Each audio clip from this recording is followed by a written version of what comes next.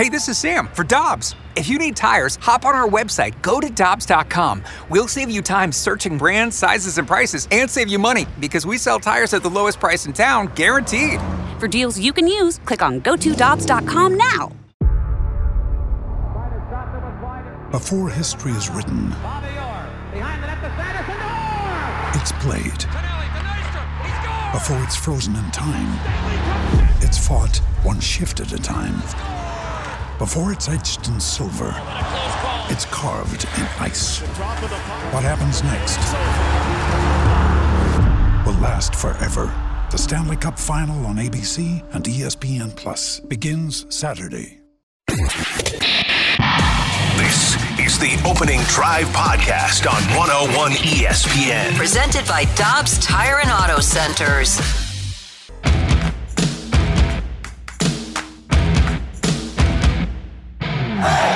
Good morning, everyone, and welcome to the Opening Drive on 101 ESPN with Kerry Davis, Matthew Rocchio. I'm Randy Carricker. Great to have you with us. It's 7 o'clock. Your time check brought to you by Clarkson Jewelers, an officially licensed Rolex jeweler. CD, good morning. Good morning, sir. How are you? I'm doing well. It was a good night for some of the teams in the area. Not so good night for other teams. Yeah. You like the number 7? I do. Yeah, well, not today. No. I mean, I like the number 7 in general, 7 but is a not. good number. Yeah, 7 I thought you Matt get a Super Bowl, Holliday. man. We were talking about Matt Holliday yesterday. You know, it's a lot of things that come with said lucky number 7. Maybe not in all cases. Maybe some cases it's unlucky. But number 7, generally speaking, is a pretty good number. You go to craps, you play dice at the casino, you roll craps. 7 is a good number. Yeah, the Blues. If you roll it, Blues won against if you roll it the first time. If you roll it the first time, that's that's what we're talking about. Blues beating Just Dallas. keep rolling it the first time. It's like 1/10 of the game, Kerry. Just keep rolling it. Wasn't it? Let's see. Wasn't it Pat Maroon, number 7 in Game 7 against the Stars? So that's a good thing about number 7. Cardinals win the World Series in 2011 in 7 games. Are we going to be Sunshine and Lollipops today? We are. I am. I made a decision last night that I would be Sunshine and Lollipops today. I would not get into the negativity that is going to be on these airwaves, that's going to be on these text threads, on these mic drops. I won't be a part of it. We are putting a positive spin on the number 7. Today's show brought to you by the number 7. You know what that is, Randy? That's the sound of a man who just got his afternoons back. There you go. It's nothing. We are going to talk Everything is all good to with me. Darren Pang's going to join us in a few minutes to talk about the Blues' 7-game losing streak. Mike Claiborne coming up in the 8 o'clock hour. Jason Bell, who is the Astros Director of Fundamentals and a St. Louis guy, will join us, the new world champion. So a lot coming your way here on the Opening Drive on 101 ESPN. But let us start with your St. Louis Blues, because last night they went to Boston and actually turned in a representative couple of periods. In the first period, on the power play, Jake DeBrusk scored for Boston. It was 1-0, but the Blues came back in the second. And they've got a 3-on-3, now a 4-on-3 if they boogie. Up the ice, Krug into the middle. Schenn, far wing. Back door to Schenn, he scores! There's your boogie. Braden Schenn ties the game 1-1, 8:23 to go, period number 2. So we are tied 1-1 the third period, and you're feeling pretty good, right? But the Blues put Boston on another power play. It was their second of the night. You'd already heard that they'd scored on their first from Jake DeBrusk, and this was their second. Marchand, they get it to Krejci. Shoots it, Schenn blocks it to Marchand. Into the slot it goes, the Bergeron, he scores! In the slot, a power play goal. 2-1 Boston, 7:15 to go in the third period. And then Trent Frederick scored for Boston at the 16:28 mark, and 3-1 was the final as the Blues fall to Boston and lose their 7th in a row. Here's head coach Craig Berube. Well, first 2 periods, I think the second period was a really good period. Got back in the game, I think third period we didn't come out with enough urgency. Seemed like we're in our end too much, and we got to be better in the penalty kill and the power play. We had 3 power plays in the first period, didn't get a lot accomplished, and they scored 2 power play goals. Yeah, it was the lack of power play production in the first period was devastating. Yeah, they talked about it. John Kelly and Panger spoke about it when it was taking place. If you go 0 for 3 on the power play, it's not going to bode well for you. And then the first power play that the Bruins had, they scored on. So, it wasn't great. But there were some very good things that took place last night. We were talking about Jordan Kyrou and just his play all season. It was a great give and go between him and Shin. Got the puck from Shin, gave it right back to him. The right play to make, the right decision to make, and Shin was able to score the goal. And you look at that and you say, when you watch them, when they huddled up, when they were congratulating each other, they were waiting on Kyrou. He was the last one there, and they were really proud of that moment that he understood that this is the way to play hockey. That's the good Kyrou. Then I talked to you about a play on the boards where he was just standing there poking with his stick. Had he moved his feet 6 to 12 inches, a half a foot, he'd have been in the play, but he's just kind of poking at it and not really interested in being involved in that play. That's the bad Kyrou. And he's a young guy. Right? Mm-hmm. We look at the contract that he got, and we expect, you expect someone to be playing at that level of the money that he's going to make. As Army said, he's playing like a $2.9 million player right now, which that's what he's making. That's what he's making. When next season, if he's playing this way, then we're going to have a problem. But I can tell just by the energy that was given to him after the assist, they are on him constantly, and they are expecting him to do a lot of things and be as great as they know he can be. And it becomes frustrating when you are a talented player, when you are around a talented player that just doesn't always get it at all times. He's going to figure it out. He's starting to show progression in some of the aspects that I'm sure that they are really harping on him. And by them, I mean his teammates. Mm-hmm. Like his teammates are on him daily, I'm sure, because they need it. And so you're seeing some of it. You're gonna have to ride this wave because it's gonna be some time. He has some bad habits that he has to break. This feels like it's getting away from the Blues. They still have 72 games left, so it's not away from them left. But here's the thing: they need to have a run like they had in February of 2019 when they won the 11 in a row. You don't have to win 11 in a row, but to get back into this thing now, they're going to have a 10-game stretch where they've just played 10 where they win 3-7. They're going to have to have a 10-game stretch where they go 8-2. Yeah. To make it right. At least 7-3. I mean, to start making things. That gets you back to 500. Yes, just to start making things right and make them feel right. And right now, it's, I said I was going to be sunshine lollipops, and I'm going to try my best. I mean, 7 games in a row is a tough deal to be, have a positive mindset and look at it as what can be because you're seeing what it is. I'm hoping that eventually. I think yesterday wasn't as bad. I mean, you lost to a 10-2 team. They were playing outstanding, and you were in that game until the third period, late into the third period. They are not as bad as they have been, but they still got a lot of things that they have to clean up. CD, I'm going to go sunshine lollipops. Okay, all right. Let me. I used to root for a football team that started 0-7. Hey, yeah. That team was a lot worse. It's a lot worse. This is nothing. It's nothing. That'd be equivalent of 0-41, I guess. Yeah, probably. I mean, that's like half. It's more like 36, I guess. Yeah. Well, no. It's close. It's close. College basketball last night over at Chaifetz Arena. Great start for St. Louis University. They hammered Murray State 91-68. 23rd ranked Illinois, a winner over Eastern Illinois, 87-57. Mizzou knocks off Southern Indiana, 97-91. And our Lindenwood Lions lost to Dayton by about 15, right? Something like Dayton's really good. Yeah, they are. Is the thing. And their star player poured in, I think, 30 right off the bat to start his season. So that was good. I'm not sure what Mizzou's good for Dayton. I'm not sure. I'm not sure what Mizzou's doing, letting them 91 points. But that's another thing. Oh, don't worry about Mizzou. They'll be fine. Historically, versus Southern Indiana. I've been taught not to worry about Mizzou. It keeps your blood pressure down and your stress levels. They'll have I'm sure they have UMKC, that win coming up on their schedule. It's right around No, don't you! That was uncalled for. I don't care how accurate it was. It's still uncalled for. Jackson's going to come storming down the hallway in a moment. Monday Night Football, the Ravens keep rolling. They took care of the Saints 27-13. First quarter, Lamar through the air. Jackson looking to throw. He does. He's got it. Touchdown, Ravens. The rookie Likely. Joe Buck the Call on ESPN. Of course, Isaiah Likely playing because Mark Andrews is hurt, and the Ravens still win. And CD, the Ravens now have a bye. Then they get Carolina on November 20th. On November 27th, they're at Jacksonville.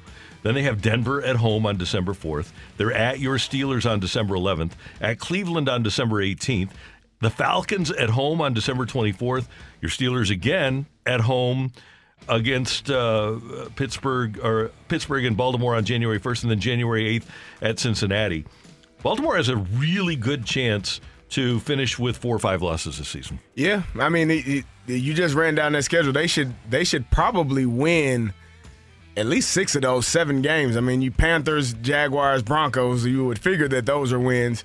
At the Steelers are playing terrible. That should be a win. The Browns are Deshaun Watson should be back by that point, yes, so they will be a little bit different.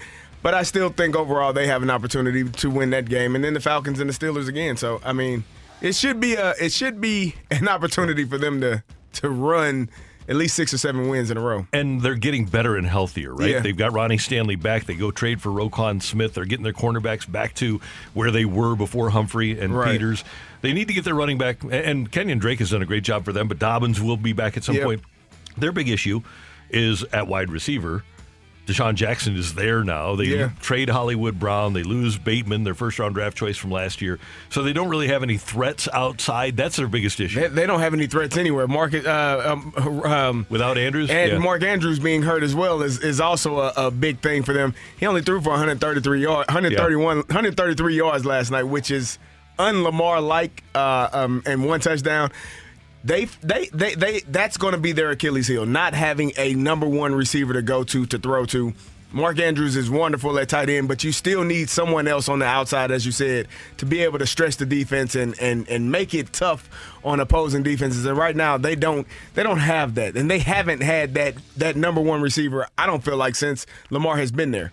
No, they've been looking for that one guy, and for whatever reason, there's a guy out there though, Randy. He's still hurt. He's Odell? He's available in about a month or so. That'd be very interesting. And if you can get Odell, then your whole philosophy changes for how you have to defend that team. Right. One other quick note, by the way, and Joe Buck made this note late in last night's telecast. The Ravens are in a stretch here. They played the Thursday night game against Tampa last week, and then the Monday night game. They're in a stretch where they play 1 game in 23 days. That's wonderful for the body, Randy. I would think so, yeah. I'm not. That's awesome. So you had last night's game, and now you have the bye, and you don't play again until November 20th. That's awesome for the body. It is amazing how much rest you can get in that amount of time. A trade yesterday for St. Louis City SC. They traded, and let me make sure I get this right. Did they trade Azeal Jackson? They traded four 2 players. 2 players, yes. But they traded him for... They traded Azeal Jackson. They traded for Azeal Jackson from Minnesota United and for Jared Stroud from Austin FC. Okay, great. So they get a couple of players. They also got...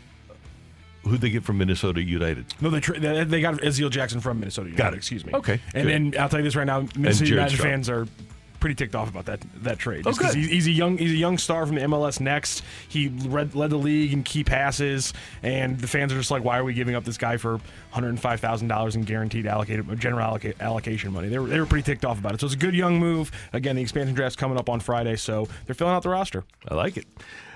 That is Matthew. That is Carrie. I'm Randy. Coming up, Darren Pang will join us to talk about 7 here on 101 ESPN. You're back to the Opening Drive podcast on 101 ESPN. Presented by Dobbs Tire and Auto Centers. We're talking everything St. Louis Blues as we head into the Blues booth. Presented by Boardwalk Hardwood Floors, a proud partner of your St. Louis Blues. Find your perfect new floor at our 4 convenient locations and online at boardwalkhardwood.com.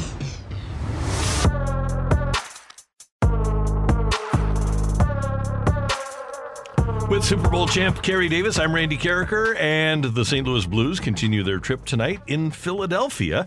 They'll take on the Flyers and try to snap their 7-game losing streak. We head to the Brown and Crouppen Celebrity Line, and Darren Pang joins us every single Tuesday morning, wherever he might be, here on 101 ESPN. And today, he's making his way across the country. Good morning, Panger. How you doing?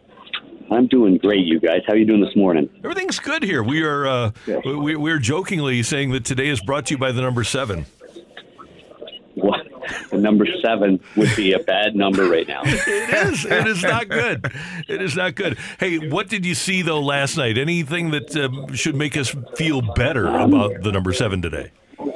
Yeah, well, I mean, when you are losing and things aren't going your way, whether it's from lack of effort or lack of strategy or the technical stuff, I think you find a way to lose. Like, that was a good hockey game in the second period. I think everybody in Boston were up in the press box, and after the first period, the question was, boy, where are the Blues' legs?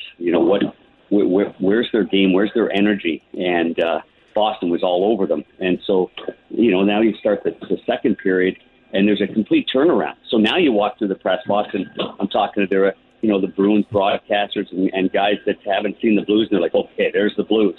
So the ebbs and flows of the game last night, and then you start the third period and you sit back on your heels because you're just afraid to make a mistake. And they didn't do that in the second period. So, what I take out of it is a small climb, and that would have been the second period. The way that they played and the way they competed and battled on pucks and played really hard. So, but again, when things aren't, let's face it, when you're winning all the little things, you just do it with ease, and when you're losing, you just find other ways to end up losing. So that's the toughest part right there. Hey, Panger, it seemed as though Jordan Kyrou got the assist early, and that seemed to energize the team and get those guys going. And then you see some plays where maybe he's not moving his feet well enough. Is this just the part of being a younger player and learning how to play the game the right way and getting rid of some of the bad habits that he has? Yeah, that's a tough one, Kerry. I think that he's a gifted player, as we know, and when he does things. And makes, when he gets the puck and he grabs it and he goes and makes it look, rather effortless, to be honest with you. And I thought late in the game, when the game was on the line, the puck stayed on his stick and he turned around instead of looking for somebody else to make a play carry. He ends up, firing it himself and putting the puck at the net and the puck stuck to his stick. So that's just effort and that's just being tenacious on the puck. There were some times during the game where it's like just move the puck to the guy in front of you. And when you do that, you're going to look faster. And that's just the simplicities of hockey. So, yeah, there's a lot of learning curves that are certainly going on with him. And I liked what he said after the game about just, when you're in something like this, you have to work harder. And I think working harder is that in every area of the ice. It's along the boards when your teammates put a puck, in the corner, and they're expecting you to go in there and battle for that puck and not lose the puck. And sometimes that doesn't happen, so it breaks up the whole momentum of a shift. But when it does go well, and he is tenacious on the puck, then obviously, we know what he can do and what he's capable of doing. We saw that last year. Darren Pang with us on 101 ESPN. And Panger, at various times, Ken Hitchcock would talk about Alexander Steen and say he's the conscience of our team. He plays both ends of the ice. He plays with such tenacity. He plays with such leadership. Hitch also said that about a guy that you're going to see tonight in Jaden Schwartz, who does the little things that you need to do to win games at both ends of the ice. Who would you say, and you've been around this team, is the conscience of the Blues right now? The conscience of the Blues right now would be Brayden Schenn for me. I mean, it's always been, Ryan O'Reilly has that, and certainly he's part of it. But I think that just the way that Brayden Schenn, like last night's a great example. I mean, that's a 200-foot game that he played. I talked to him in the morning. He was really excited about getting back to center. We talked an awful lot about, that's what we did in our open on Bally Sports, was the center ice position, going O'Reilly and Thomas and Schenn and then Achari. That's really solid. But I thought, more than anybody else, I thought that Brayden Schenn was the best player on the ice. And I thought he did it by leading by example. He did it by saying to the boys, here, follow me, here I go. A lot of the attributes that Alexander Steen always brought to the table. Hey, Panger, you and JK were talking about it yesterday, the special teams. They went 0 for 3 in the first 3 power plays and then gave up a goal on their first penalty kill. What did you see in that time frame, and what needs to change? Because that essentially, you all were saying it, not scoring on those power plays is going to haunt them, and it eventually did. Yeah, when you're given those opportunities right off the hop on the road, Kerry, I mean, it just doesn't happen very often. But the other part of it is, on the flip side, it was almost a detriment to them. I mean, they wanted to establish 4 really good centermen 4 lines. They wanted to be a team that was going to, basically put a lot of pressure on Boston. And then sure enough, the special teams come into play. And, when it's not going, then it just reeks of losing momentum. I mean, you could feel it in the building. Like Boston, their penalty kill was phenomenal. And whether or not, Jim Montgomery, I mean, he knows what's under the door number 1, 2, and 3 with the Blues power play with his experiences here. And he's a great penalty kill coach as well. But they seem to know, and they seem to be ahead of every little play that the Blues were making on the power play. Boston was one step ahead. And I was pretty impressed with that part, and I wasn't impressed with the Blues power play for sure. It just lost the momentum in the first period when you needed to gain momentum. Panger, last thing from me. This is obviously a hard league, and the Blues' schedule coming up is not favorable. After the game against San Jose, you got Philly tonight, San Jose here, and then you go on a tough 3-game trip. What's your confidence level in the Blues being able to fix this thing? Yeah, well, I am confident in the Blues. I am, because I think they saw, if they looked in the mirror of the second period, they saw what it takes. And it was the first game back with their entire roster other than game number 1, and it takes a little bit of time. It took Brandon Saad a little bit of time last night, but once he got his legs going in that second period, I thought he was a really good player. I think Buchnevich is still finding his way, but then as the game went on, he had a couple of just incredible scoring chances, cutting in off the right side, cutting back to the middle. So I'm very confident, but I also believe that it is in any situations, you don't look at the big picture down the road. You have to break this into 5-game segments right now. And, I know this is looking on the positive, but I thought it started last night. That's game 1 of 5, and that's -1. Now you go into Philly, you try to even that up to go 1-1, and then just worry about 5-game segments and climb back into the, back into the race and just start feeling good about yourself. You're not going to climb into first place in a week. That's not going to happen. But you've got to basically just start plowing away. And so I feel like they can go into Philly tonight. It's a place where they've had success before. I'm not sure if they're going to go with Binnington in this game. But I think that if I were Binnington, us broadcasters were talking about it. If I were Binnington, I'd go into the door of Craig Berube and say, I want the ball again. And then I'd say, I want the ball again. And I think he deserves to be the goaltender that gets the next win and gets things rolling here for the Blues. Hey, Panger, it seemed like last night they were just a little bit sloppy with the puck at times. Is that just a symptom of the team that they're facing, or is it just them not taking care of the puck when it's on their sticks? Well, we have to remember that the Boston Bruins are the best team in the league right now. Yeah. So, I mean, they're as confident as anybody. I mean, they felt like they played a horrible game 2 nights before last night, and they lost 2-1 in Toronto. So, I mean, they're rolling right now. So, I thought I thought they forced the Blues to be in bad spots. But at the same time, Kerry, yes, the standards of the Blues are still very, very high. So, yes, would they be disappointed in that first period? Absolutely. Were they lucky to get out of that first period the way they were, just 1-0? Thanks to the goalie, that's all it was. Mm-hmm. So I'm disappointed that they couldn't finish it off and get it to at least overtime and get a point, because even when they gave up the goal to make it 2-1, to give up the Trent Frederic goal, and after all the hard work that Binnington had put in and the grind that the team had put in, I mean, that's just one that you're giving the game away right there, where there's still plenty of time left on the clock. Panger, as you make your way to Seattle for tonight's TNT game, the Kraken, I want to tell you, I learned this from a New England Patriots schedule a couple of years ago. From where you are right now, you're still in Boston, right? I'm in Boston. I'm just getting on the plane. And I'm actually going to TNT's got it's a little confusing because they've got a Tuesday night game tonight, but I'm actually doing the normal Wednesday night game tomorrow in Anaheim. So just to clarify that. So I'm getting on a plane right now going to LAX, and then I'll be in Anaheim. So I'll be there in time to watch our game. But I wasn't able to go to Philly and then fly the day of the game to do it for TNT on Wednesday. So that's why I'm missing the game. Jamie Rivers will be filling in for me for tonight and then Thursday against San Jose. Love it. I just wanted to tell you that you could fly to London quicker than you could to Anaheim. Oh my goodness, I know. I was thinking the same thing. I could be teeing them up in Scotland in the same amount of time. Exactly. Panger, safe travels, and we'll be tuned in tomorrow night. Thanks so much for the time. We appreciate it. Okay, thanks a lot, guys. Take care. Have a good day. You too. That is Darren Pang, Blues analyst on Bally Sports, with us on 101 ESPN. Always gives us some good stuff. Coming up, the Indianapolis Colts have a new coach, and it's a surprise. Jeff Saturday of ESPN. I want to get Kerry Davis's take on that next on 101 ESPN.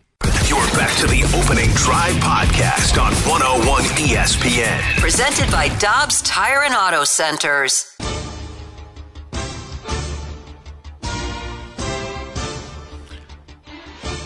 Well, that used to be a song on ESPN that you brought Jeff Saturday into the conversation with, but now he is the interim head coach of the Indianapolis Colts. Yesterday, they fired their head coach, Frank Reich, and they brought in Jeff Saturday, who was doing media and coaching high school football. Kerry Davis is doing media and coaching high school football. Yeah.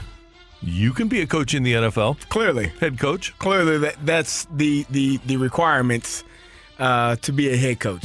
And you know, it's funny, but it's not. I think one thing I learned at the great University of Illinois is life is about relationships. One of my great professors, Dr. Michael Raycraft, told us you should be polite and respectful to everyone you meet, because you never know who you're talking to, or the person you're sitting next to may be the CEO of a Fortune 500 company that you want to get a job from in 10 years. You never know. 20 years. You never know. So be respectful. And in life, jobs generally are people are hired based on the relationships that they have. And so we talk about the lack of black head coaches in the NFL and in college football, and that's basically based off of relationships. The reason Jeff Saturday got that job is because of his relationship with Jim Irsay. It has nothing to do with X's and O's, clearly, because he's not been a head coach at the collegiate level or the NFL level. It's nothing to do with, you know, his game plan or whether or not he's a leader of men, because he hasn't not done that at that level. So what it's based on is how comfortable Jim Irsay feels with Jeff Saturday. And when you look at that's why he hired him. And when you look at the landscape of college coaches, when you look at the landscape of NFL coaches, it's based off of relationships and the people that they feel most comfortable with. And we talk about sham interviews with the Rooney Rule, and you know, Lovie Smith got hired after they were going to hire McNown. I don't remember if it was Josh or Luke. They were going to hire one of them, and he was the same situation as Jeff Saturday. Not on an interim basis. He was going to be their head coach and had not coached at the collegiate or the NFL level. And so when you try to figure all of those things out, it's based off of relationships, and it's being in those rooms with those people. And but more so, Randy, being allowed to be in those rooms with those people, because you hire people that you're comfortable with and that you know. And if you don't get comfortable or know people of different colors or different ethnicities or different races, then you're never going to hire those people, because you don't know them and you're not comfortable enough with them. ESPN's Adam Schefter on his coworker getting the job as the head coach of the Indianapolis Colts. Jim Irsay decided to turn to Jeff Saturday, who was a consultant for the team anyway, who is in the team's Ring of Honor, who was back in Indianapolis 2 weekends ago for the Ring of Honor induction ceremony for his former teammate Tariq Glenn. And I think that they felt like they wanted to get back to somebody who was more comfortable, even though he has no prior college or head coaching experience. And so they made the surprising and unexpected move of firing Frank Reich and hiring Jeff Saturday, who now takes over a team where there's not an experienced play caller, where they don't know who will be calling plays on Sunday. And oh, by the way, they will be playing on Sunday. Josh McDaniels of the Las Vegas Raiders, who started this cycle when he essentially opted out of the job that he agreed to take as the head coach of the Indianapolis Colts. He said it. He said the word, comfortable. Mm-hmm. He said it unknowingly, probably. Comfortable is the word that he said, and that was the reason why they decided to go in that route. You know who they have on that staff, Randy? They have Gus Bradley, who's been a head coach. Yep. They have Reggie Wayne, who is also in the Ring of Honor, I believe, and won a Super Bowl with the Indianapolis Colts. Has more coaching experience. More coaching experience. You know who else they have on that staff? Cato June, who was also a linebacker on that team that won the Super Bowl and has been coaching for 12 years. Cato has coached at Bowling Green. He has coached at where did he go after that? I've stayed in touch with Cato. He's the linebackers coach. they have coaches on that staff that are actually coaching. And by the way, for an interim, John Fox has coached in a Super Bowl. He's on that staff, too. He's on the staff as well. Yeah. 40 years coaching experience for John Fox. 12 years coaching experience for Cato June. 17 years for Scotty Montgomery, who has been in a ton of places. Like, there are a number of men, and the frustrating part is what Schefter said. He was just in Indianapolis 2 weeks ago. These men are there every day. Right. They are there every single. That is a slap in the face to the men on that staff. That is a slap in the face to the amount of work that they've put in. They've had the OC got fired. Now you fire the head coach, and now all of those men. You know what they're doing Monday through Friday? They're not game planning for whoever they play on Sunday. They're looking for jobs, Randy. They're looking for other opportunities to figure out where they're going to spend the next 4 to 5 years of their life, because they don't trust that they can be in Indianapolis based on what their owner just did yesterday. Clearly, their owner doesn't respect them, No. right? Here is Jim Irsay, the owner of the Colts, on this decision. He has tons of experience. He knows this game inside and out, with relationships with coaches and players, and has been a consultant for us for several years, a paid consultant, informing Chris and I and other people in the organization, his opinions. So to me, I know people can, look out and see it and ask that question, but that doesn't surprise me. I understand. I don't know how to make sausage. I don't know what goes into sausage, but I do know how to build a football team because I've been around for 52 years. Do you? I think Bill Polian knew how to build a football team. I think Bill Polian did an outstanding job of building a football team. You know who else is on that staff, Randy? Who? Kevin Mawai. Hall of Fame offensive lineman Kevin Mawai. You're telling me if I'm Kevin Mawai, you're going to bring in Jeff Saturday, and he's the one that's going to get this offensive line together, and excuse me? I'm sitting right, Randy, this is the thing. These men have pride. Some of them have egos. Some of them have large egos. Some of them it is going to be very bad this weekend because you have a coach coming in. Now he's going to tell everyone what their jobs is, what they're supposed to do on Sunday. And he hasn't been there every single day grinding throughout the season. These men have put in time, hours, days, sleepless nights, countless times missing with their family. And now this guy's coming in. And this is no knock against Jeff Saturday. This is not his fault. This is something that was placed in his lap, and as he should have taken it, because there's only one of 32. There's only 32 jobs in the entire world like this, so you have to take that job. But you cannot tell me if you are one of those men on that staff that you feel wonderful about the hiring of him, and you're going to sit in a meeting and be okay with what he's telling you. And let's extend it one more foot here. Because Jeff Saturday today is going to have to stand before those players. And those players are going to say, dude, you were coaching high school last week. I'm an have NFL not player. been here. Yeah. There's going to be a lot of eye rolling in his first meeting today. I guarantee it. And he knows full well what that means, because he was talking about Terry Glenn and the teammate that he was there. Schefter was just talking about, he was in that Ring of Honor. He was there a couple of weeks ago. Terry Glenn, I watched him throw his helmet to the offensive line coach, said, "No, you do it. I'm not doing nothing else for the rest of the day," and sat down. I'm a rookie. I've never seen this. So you're telling me he knows what professional. He had a whole argument. They've been showing this argument with him and Peyton on the sideline. Oh, he's going to be great. He stood up to Peyton. Man, that doesn't mean anything.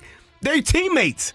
And he's going to have those same conversations with men who do not know him, maybe do not respect him, and don't care about his position, because every man on that roster, every man on that coaching staff is playing for self right now. They're doing what is in my best interest to make sure that I have a job here next year, or I put enough film out there to have a good job next year. I don't care about what's going on in this moment. That's what this just did. Can I make one other quick point here? It was Jim Irsay last night in the press conference when asked who the quarterback was going to be. Said, we're still starting Sam Ehlinger. It's not going to be Matt Ryan. So Jeff Saturday doesn't even make that decision. You brought him in to be the voice of what you want. And that's probably why he brought him in, because he can tell him, hey, this is what I want. And it's a bad situation for Jeff Saturday. I believe you have to take it, but it's not a great job. Like, you were all asking me, Houston Texans are no. It's not a good job. And that sounds crazy. Yeah, because it's not. There are places where you can go and you know you're only going to be there for 6 months because you're going to be fired at the end of the season. And so that to me, he's going to be the interim coach. He probably won't be the head coach next year. It's a disaster. And maybe they did it on purpose. Maybe they're trying to get everyone to fold and, end up with the one of the top picks in the draft. Who knows? But to me, this was a terrible decision, and it's going to go from bad to worse. CD, Matthew, Randy, coming up next on 101 ESPN. Get your text into the Air Comfort Service text line 65780. Take it or leave it. Coming your way. You're back to the Opening Drive podcast on 101 ESPN. Presented by Dobbs Tire and Auto Centers. It's time for Take It or Leave It. Want to say something? Want to put it out there? If you like it, you can take it. If you don't, send it right back. Get your text into 65780 and give us your Take It or Leave It. Brought to you by Gloria Lou Realty. Visit GloriaHasTheBuyers.com and start packing. That's my final offer. Take it or leave it.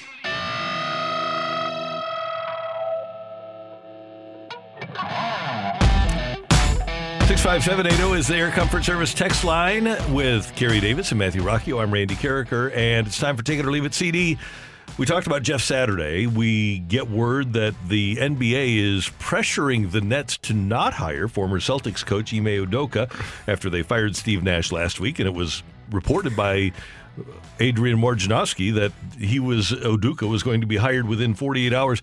Take it or leave it. We give sports people too much credit for being smart. Take it.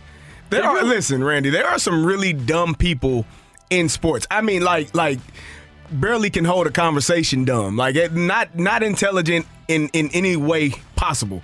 Not intelligent as football coaches. There are a lot of this will shock some people out there. There are some coaches that are so bad that it is amazing that they actually have a job and continue to get jobs. And that they can live on a day-to-day basis, that they can just allow themselves to get by on a day-to-day level. They don't know. They don't know that they don't. It is absolutely amazing. There are a lot of And people. By the way, front office people too. And owners. Oh, yes. Owners yes. that fell into it. Yes. You know? Hey, sometimes it's better to be lucky than good. Right. So some of those people are definitely that way. So far during the season, there have been two head coaches fired, Frank Reich and Matt Rule from the Carolina Panthers. Take it or leave it. It's week 10. Take it or leave it. We will have another head coach fired within the next 3 to 4 weeks. Oh, that's a great one. And boy, it changes so much.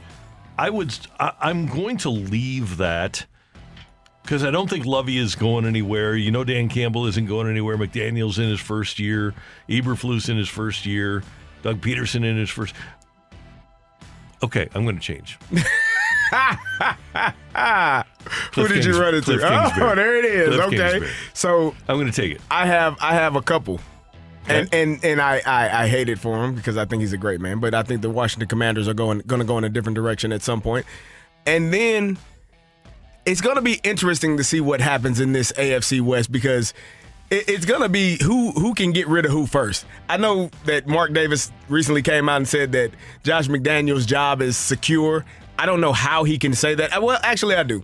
They're still paying John Gruden to go away. That's the key. And so you don't want to have to pay two guys to go away. Right. So maybe just based off of that, he's safe. Nathaniel Hackett owner? The owner wasn't there when he got hired. He's going to, if they don't find a way to win games, him and Russell might be on the same bus leaving out of the facility together. Anywhere, is he? You got $275 million? You're going to have to figure something out. Yeah. You're going to have to figure something out because it's not good. No, it's, and it's as you really said, not. it's not good right now. I think what you have to do in Denver is one of two things. And one of them is really a bitter pill. You'd have to give Russell control, which you hate the idea You of. can't do that. Or the other thing you do is bring in Dan Quinn, who was on the Seahawks staff when Russell went to a Super Bowl, And Darrell Bevell was their offensive coordinator. You can bring in Darrell Bevell as your offensive coordinator and just hope that you can put together a system that he will agree with. Yeah, I don't see. I think Russell is his own man. Russell Westbrook and Russell Wilson are probably on two different ends of the spectrum, but they are so much alike in so many ways. It's going to be tough for you to get Russell to do something other than what he wants to do. It's unbelievable. Yep. Matthew, what do we got? Take it or leave it. Roquan Smith was the best trade deadline addition. Excuse me. I'm going to take that because he was traded to a contending team and a team that has a chance to do really good things. I will leave it because Christian McCaffrey going to the 49ers was an outstanding trade for them. And it gives them so much they can do offensively, and it's hard to game plan for a team when you don't know. When they come out in a certain personnel, you assume they come out in 21, 2 running backs and a tight end. You expect them to run the football, but they can spread them out, and even Kyle Juszczyk can catch the ball out of the backfield. So your personnel will change based on their personnel, and they can align in any type of alignment that they want to, and it's going to be tough to play defense against them. I did not like them trading Jeff Wilson to Miami, by the way. You know what? They don't care about running backs. I mean, they brought Tevin Campbell back. And he's been, he was gone in New York for a couple of years. They don't care about running backs. They got McCaffrey now. They're going to give him the football, but they feel comfortable enough to give the ball to anybody, and their offensive scheme is going to be successful. Good call on McCaffrey. By the way, I think T.J. Hawkinson will make an impact in Minnesota, too. Yeah, that was also a super cheap trade. It was in division, all that stuff. So, that's going to be a good one, too. Take it or leave it. The Cardinals should be interested in Gene Segura after his option was declined by Philadelphia. I'm going to leave that. You got enough middle infield depth. He's a second baseman. Yeah, you don't. And we've talked about it yesterday. We talked about possibly Trey Turner. You got Tommy Edman. You got Brendan Donovan. You got Nolan Gorman. You got Mason Wynn. We don't need that. There were times where I would have taken that, but I don't think now is one of those times. Yeah. Take it or leave it. The Blues finish DFL. Dead effing last. I'm going to leave that. What did the other text say? What did the one say? 3-79? Yeah, 3-79. That's how. When you lose 7 games in a row, it does feel like you'll never win again. Yeah, like it's feeling like you don't remember who remembers the last win? Like if you would really have to think. Who was it against? 3-0, right? Edmonton. That 2-0 win over Edmonton. Yeah. But it took a while to remember that. That's a bad sign. When you don't remember the last win. That was a really good win, too. Yeah. It's been shut down McDavid and Draisaitl. It's been a while. They should finish ahead of San Jose. But they'll be in lottery. Randy, what if you lose to San Jose? They play San Jose in a couple of days. We're looking at 3-79, buddy.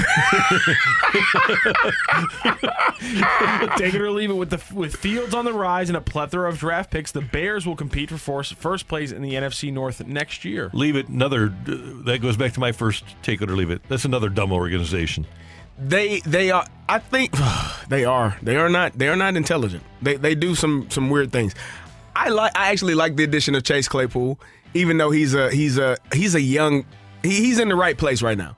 He's in a place where he's got a quarterback that is young. Like him and Ben probably were not.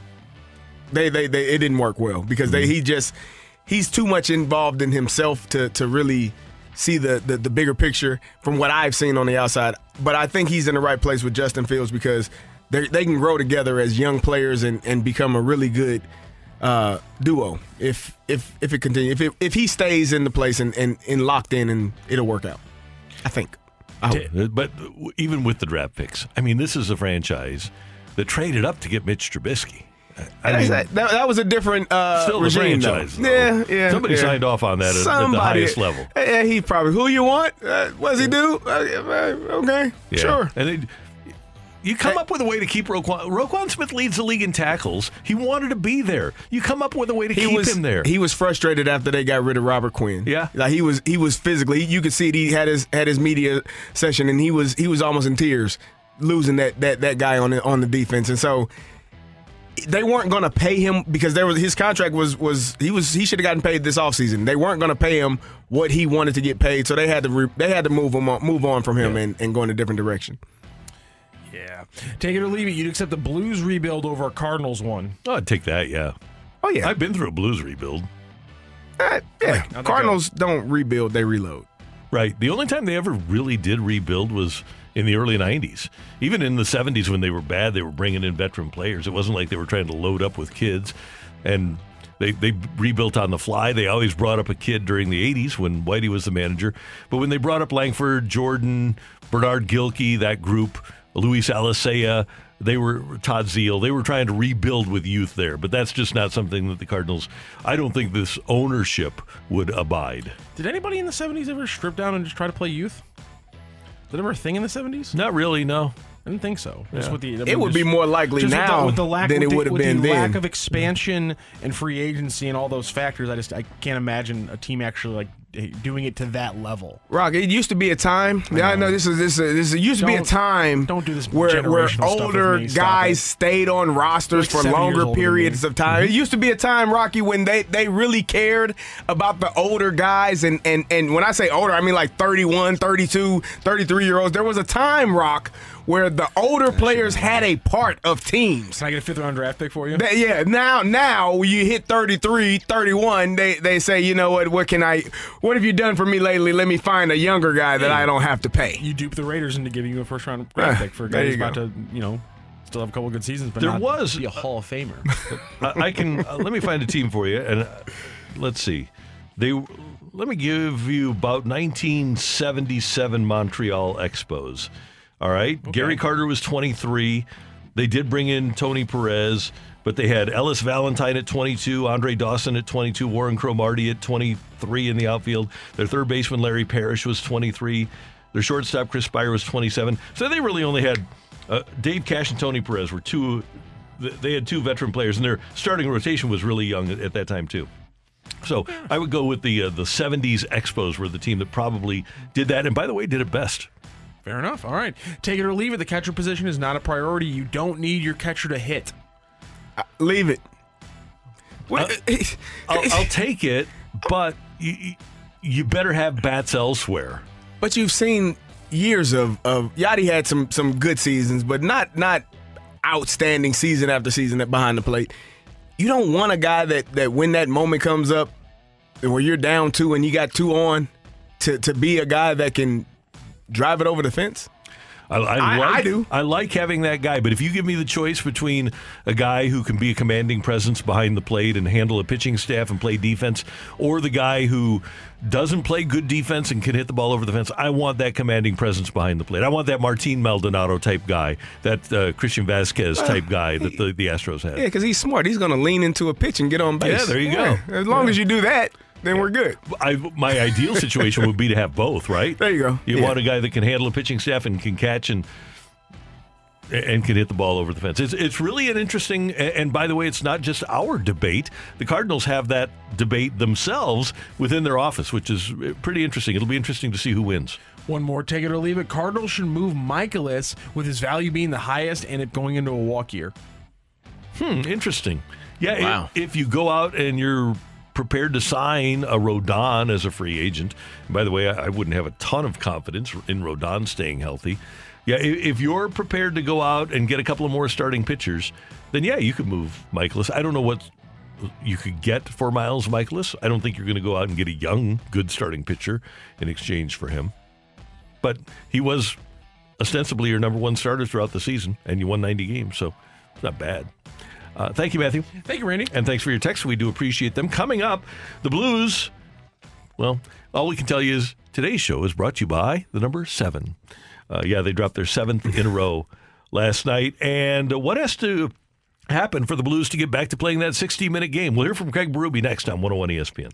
You're back to the Opening Drive podcast on 101 ESPN. Presented by Dobbs Tire and Auto Centers.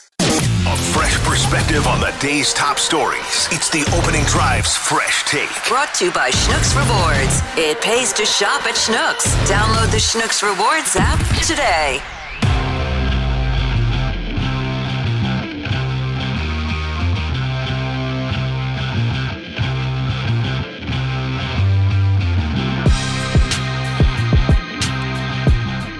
8:07, your time check brought to you by Clarkson Jewelers, an officially licensed Rolex jeweler. Your St. Louis Blues falling 3-1 last night in Boston as they lost their 7th in a row. The Blues were down 1 after a period and then tied 1-1 after 2 periods. And after 2, folks, at least watching on TV, were feeling pretty good. How did Brayden Schenn feel about those first 2 periods being on the ice and scoring the goal? Had some chances, not chances, some opportunities. To score on the power play. Opportunities I'm talking as in power plays to get us a goal, and we just didn't create enough momentum for the team in the first period. Second period we were better. I thought the whole night we worked, we competed. Obviously D's only got running around there in the third. They kind of took it to us, obviously quite a bit, and they were able to capitalize and win the game. And Craig Berube thought that the Blues actually took their foot off the gas in the third period. So what will it take for the Blues to put together a full 60 minutes? They got to want to do it. That's the bottom line. You got to want to do it. It's every guy, every guy's got to dig in. We want to get out of this. We need everybody to dig in and do the job. If you're a really good, really talented team, you can win games by not playing a full 60 minutes. I mentioned yesterday I was fooled by the talent level of this team. Maybe last year was the outlier. Maybe last year we were fooled because of all the 20-goal scorers, and now they're the lowest scoring team in the league. But one thing is clear, is that they do have to play for 60 minutes because when they do take their foot off the gas, the other team winds up scoring, and they are capable of coming back. Yeah, the other team doesn't take their foot off the gas. No. They just keep going forward. Watching the Bruins last night, it was, first of all, their jerseys were awesome. I love the Bruin on the jersey. But the thing that I noticed most is their movement in front of the net. It was like they would sit there for a couple of seconds, then out of there, and the next person would. It was a lot of movement where I see the Blues kind of just sitting still in front of the net and not having as much movement. And I think those things lead to goals. There's a lot of traffic in front of the goalie. He's not able to get a clear view on who's taking the shot or where the shot is coming from. You got bodies that can deflect it and tip it in. But the Blues have to figure out a way to put a full 60 minutes together. And we talked about it yesterday. The first period of the last game was great. And then the second period they gave up 4 goals.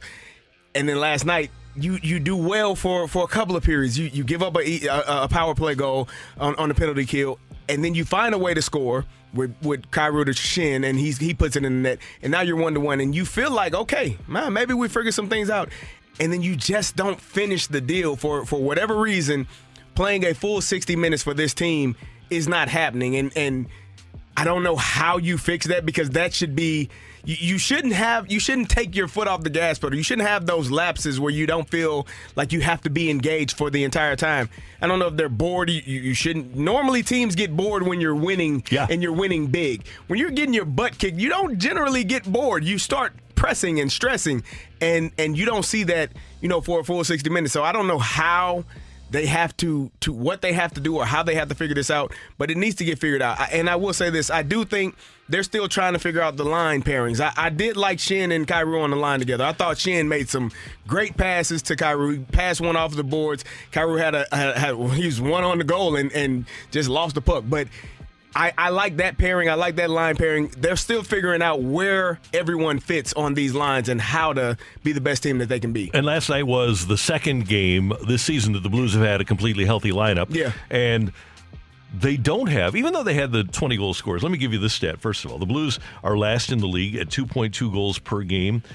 Second to last is Columbus at 2.5. Blues at 2.2, Columbus at 2.5. The Blues scored a bunch of goals last year, obviously, with all the 20-goal scores that they had. But they also had a level of grit that David Perron provided, because as a puck possession team, he would go into the corner and he would win puck battles. That's the biggest issue with the Blues. They don't consistently go in, and Brayden Schenn does, by the way. Ryan O'Reilly, to his credit, is still trying to go in there and win puck battles. But on a consistent basis for a puck possession team, the Blues don't work hard enough to get possession of the puck and then keep possession of the puck. That's the problem. I talked to Pank. I was asking him, what is the issue with the turnovers and just not – the puck not staying on their sticks? It seems like it's something that, you would learn when you are. I equate it to what I see if a running back is just running the ball and he just drops it. Like you watch the Falcons player, the D lineman pick the ball up and he just dropped it. Sometimes guys that don't handle the ball often, they just tend to drop it. Well, I'm watching the Blues players just not handle the puck correctly and misplaying it. I'm not talking about passes where it's getting tipped and getting intercepted. I'm talking themselves handling the puck and not taking care of it. It is a bit mind-boggling that that's taking place, because that's the difference between winning and losing games, is just taking care of the puck in your own zone or in the O zone, making sure that you're able to get the puck to the right guy so they can shoot and score. And right now it's not happening. Blues will have an opportunity tonight against Philadelphia. Again, the pregame at 6 o'clock, or pregame at 5, rather. Early fast lane conclusion today. Pregame at 5, action at 6 here on your home of the Blues, 101 ESPN. And the Blues have, ever since Pat Maroon left, I don't think they've had a number 7 until now. Right? So maybe they Keith need to Tkachuk, get one. Gary Unger, Red Berenson, Joey Mullen. Is tomorrow's lucky number going to be 8? Yeah, Bart Plager. Bart Plager tomorrow. Oh, my God. Yeah. We just got to do this. Wednesday show brought to you by the number 8. Yeah. That's today's Fresh Take here on 101 ESPN. Next up, our buddy Mike Claiborne joining us in the opening drive on 101. You're back to the Opening Drive podcast on 101 ESPN. Presented by Dobbs Tire and Auto Centers.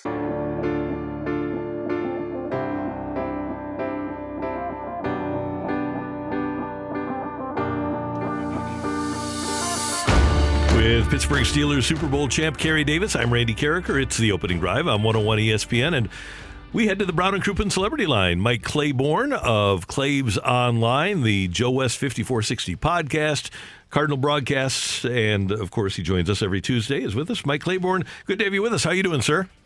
I'm doing well. No complaints yet. All right, CD and I were just having this conversation, and you know, Mike, that this is a topic for debate within the Cardinal front office. If you have to give up some commanding presence behind the plate, some game calling, some managing of the pitching staff for a little bit more thump from the catcher at the plate, would you do that? No. I think it's important to make sure I have a catcher that's a quarterback that can kind of enhance the pitching staff. And you know, we're in an era now where catchers really don't call games as much as they used to. You know, a lot of pitchers come from the dugout. But with that said, you still need someone who has a real understanding of a feel for the game, especially when you have such instinctual players like Goldschmidt and Arenado at the corners. And again, when I look at a catcher, if he can hit me 250, 260, double digits in home runs, and can drive in a run, and more than anything else, move a runner along, that's what I'm looking for. Because to find a guy who can hit 25, 30 home runs and drive in 90 runs as a catcher, that's you just don't see that very much.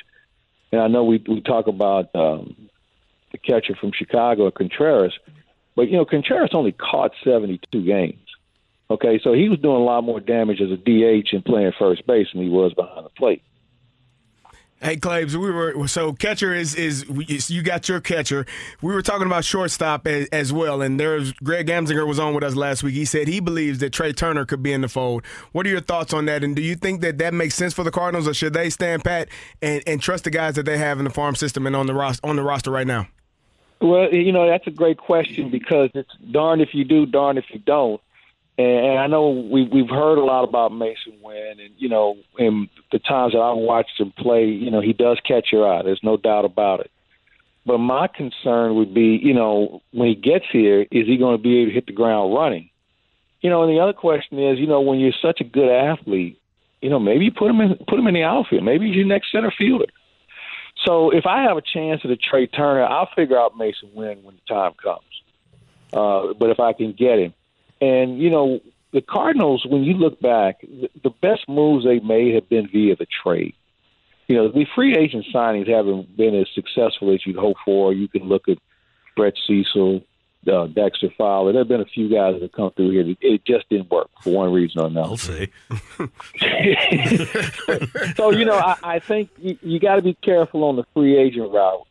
because I always say that just because you're a free agent because of your birthday, okay? You just happen to be a certain age at a certain time in your career. And I'm of the belief that, just because you're a free agent doesn't make you an all-star. And I always wonder when you have guys, and I look at Trey Turner, who's been with 2 different teams, and neither one of those teams was able to sign him or they allowed him to move on. Well, Washington traded him, and the Dodgers, let's face it, if the Dodgers wanted to keep him, they could have signed him during the season. And maybe Turner wanted to wait to free agency to maybe up the price a little bit. But when you watch his body of work, you say he's a guy that checks a whole lot about. He changes your lineup completely. Claibs, do you have enough confidence in the starters beyond Wainwright, Flaherty, Michaelis, Matz, Montgomery, and that would include Liberatore, and that would include Graceffo when he gets here, that would include Dakota Hudson. Do you have enough confidence in that depth that if you were the Cardinals, you wouldn't sign another starting pitcher? I would say no, only for this reason. You never have enough good starting pitching. Now, all those guys you just mentioned have shown, with the exception of Graceffo, they've all had big league opportunities. And I guess I look at it this way. Who's a guy that when a team rolls into town, they say, wait a minute, we got to face this guy?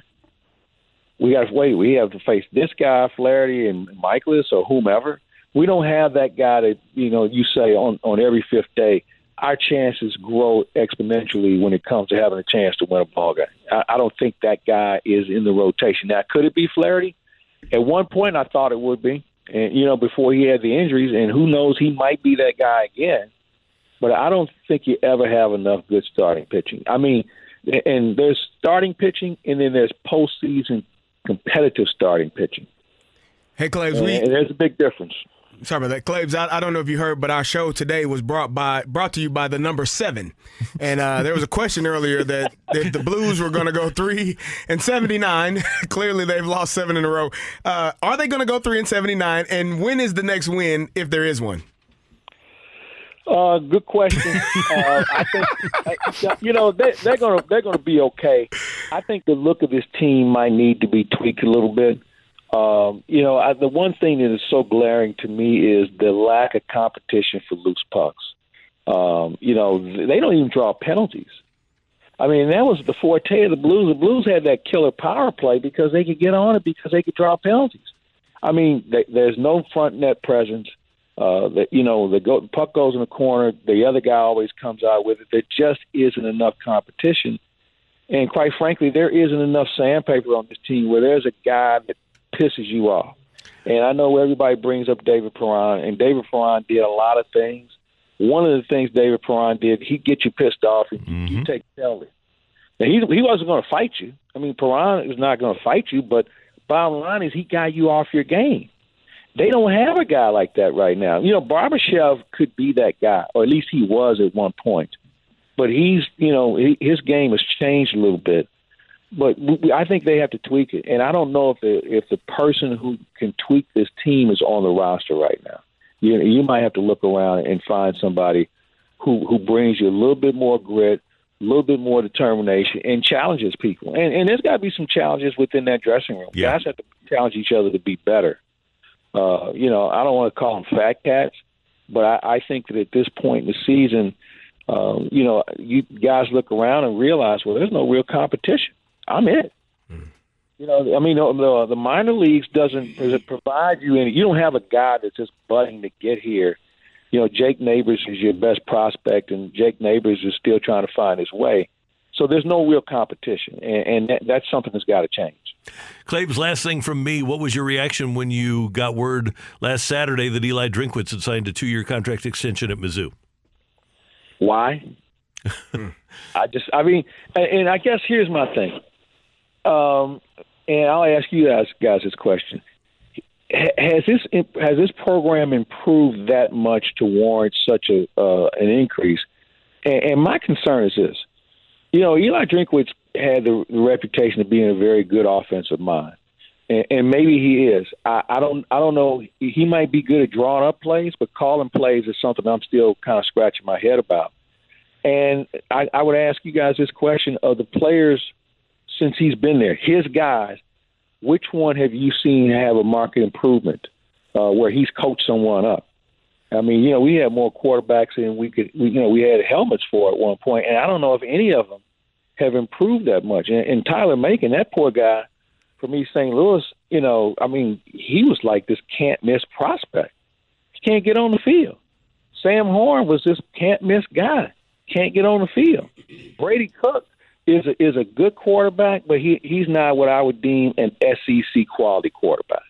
And there's a difference. I'm not saying he can't play college football, but when you're in the SEC, they separate everybody from the men from the boys. And from what I've seen so far, he doesn't check enough of those boxes. And Claves, by the recruiting services, and some coaches like him, some coaches don't, but we do know this, that the people that ran the recruiting services, they rated Sam Horn as the 70th best football player in America coming out. The number 70 prospect, not the number 70 quarterback, the number 70 player.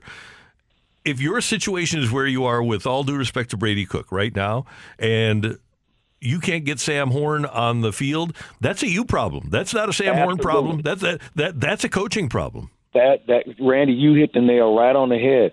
And that's why I ask you guys a question. Who has been coached up to the point where they have made a significant impact? Now, you can say, well, Dominic Lovett. Well, Lovett, they just moved him to another position. And so I haven't seen that sort of growth yet. I'm hoping to see it. I'm like you guys. I want to see Missouri do well.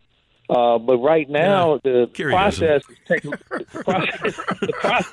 a little longer than I thought. Kerry, by the way, man, what the hell happened to Illinois, man? I was hoping we got out of here without discussing that. Claves, what are we doing? And you know what? Here's the thing. And I'm going to tip my cap to Mel Tucker. Mel Tucker was catching a whole lot of heat. Yeah. He had to suspend 8 guys. Somehow or another, he got those guys to come together and go in the Champaign when everybody thought they were going to get waxed and turn in a really good performance. Says a lot about the makeup of him. And I know that people wonder, why did they pay him all that money after 1 year? I thought this was a good example on what happens when you have a guy who's about character and making sure guys show up. And it was an impressive win against Illinois. Yeah, he definitely had them ready to play, and I think it hurt us. I think college kids read headlines. They see that they had so many players out, and they assumed that it was going to be a cakewalk. And Michigan State showed up and punched them in the face early, and they were not able to recover from it. So it's a lesson Illinois learned. Have this weekend? Illinois have? We got Purdue at home, so hopefully we bounce back and get it back on track. But hopefully they're not looking forward to next week, which is at Michigan. So take the task that is in front of you, make sure you handle that, and then handle the next one. Spoken like a true coach. Yeah, absolutely. Claves, great to have you with us. Let's talk a little bit about, as we start the college basketball season, what's going on with Claves Online. Well, we have a 2-man game with Matt Rocchio and Bob Ramsey. That if you're a basketball fan, you have to listen to that podcast because they're not two. There's 3 guys in town that really know their hoops. Matt Rocchio, Earl Austin, Bob Ramsey. And they can cover NBA, college basketball. They do a phenomenal job. Howard Richardson and I, we have Huddle Up with Howard every Thursday. We talk about the NCAA and certainly the NFL. And Alex Ferrario does our hockey coverage along with Kevin Weeks. I think Weeksy and I are doing something Thursday. So we have that going on. And today we have lunch with Claves and Joe. That comes your way at noon. And we'll cover all the things, including St. Louis U's win last night, Missouri's win last night, and Illinois' win last night. So a lot to talk about, a lot to cover, and we got a lot of stuff going on. We invite everybody to tune in. All right, Claves, always great to have you with us. Thanks, and we'll talk to you next Tuesday. Looking forward to it, fellas. Have a great week. All right, my man. That's the great Mike Claiborne on 101 ESPN. Coming up, The Fight. You're back to the Opening Drive podcast on 101 ESPN. Presented by Dobbs Tire and Auto Centers. Welcome to The Fight. In the red corner, Average Joe Listener. And in the blue corner, the undisputed king of Morning Drive. Please welcome Randy Carricker. Welcome into the Opening Drive. I'm Kerry Davis, joined by Matthew Rocchio, and it is time for The Fight. Rock, how you feeling today? I'm feeling good, Kerry. I'm feeling good today. How are you doing? I'm feeling wonderful. And our contestant today, Terrence, how are you feeling, sir? I'm pretty good, thank you. How are you guys doing? Doing well, doing well. Not as well as some people, I guess. The Blues are not better than them. Yeah, we're doing better than them. A little bit better than them. Gotta be. Unfortunately. Jeff. But hopefully, Terrence, your streak is going to be a little bit better than theirs. So let's get started. You ready? Okay. All right. Yes, I'm ready. All right, here we go. Happy birthday to world champion and former Cardinal Nick Punto. Which AL team did Punto leave after 7 seasons before he joined the 2011 Cardinals? Was it the Boston Red Sox, the Oakland Athletics, or the Minnesota Twins? I'll say the Twins. Happy birthday to Sam Bradford. Since 2003, the Sooners have had 4 different quarterbacks win the Heisman, with Bradford, Baker Mayfield, and Kyler Murray winning the last 3. Which Oklahoma QB started the run with his Heisman win in 2003? Was that Josh Heupel, Michael Robinson, or Jason White? Repeat the options. Repeat the options again. Yes. All right. Which Oklahoma quarterback started the run with his Heisman win in 2003? Was that Josh Heupel, Michael Robinson, or Jason White? I'll say Josh Heupel. All right, Terrence. Before the Astros this season, who was the last team to clinch the World Series in its home ballpark? The 2013 Boston Red Sox, the 2011 St. Louis Cardinals, or the 2015 Kansas City Royals?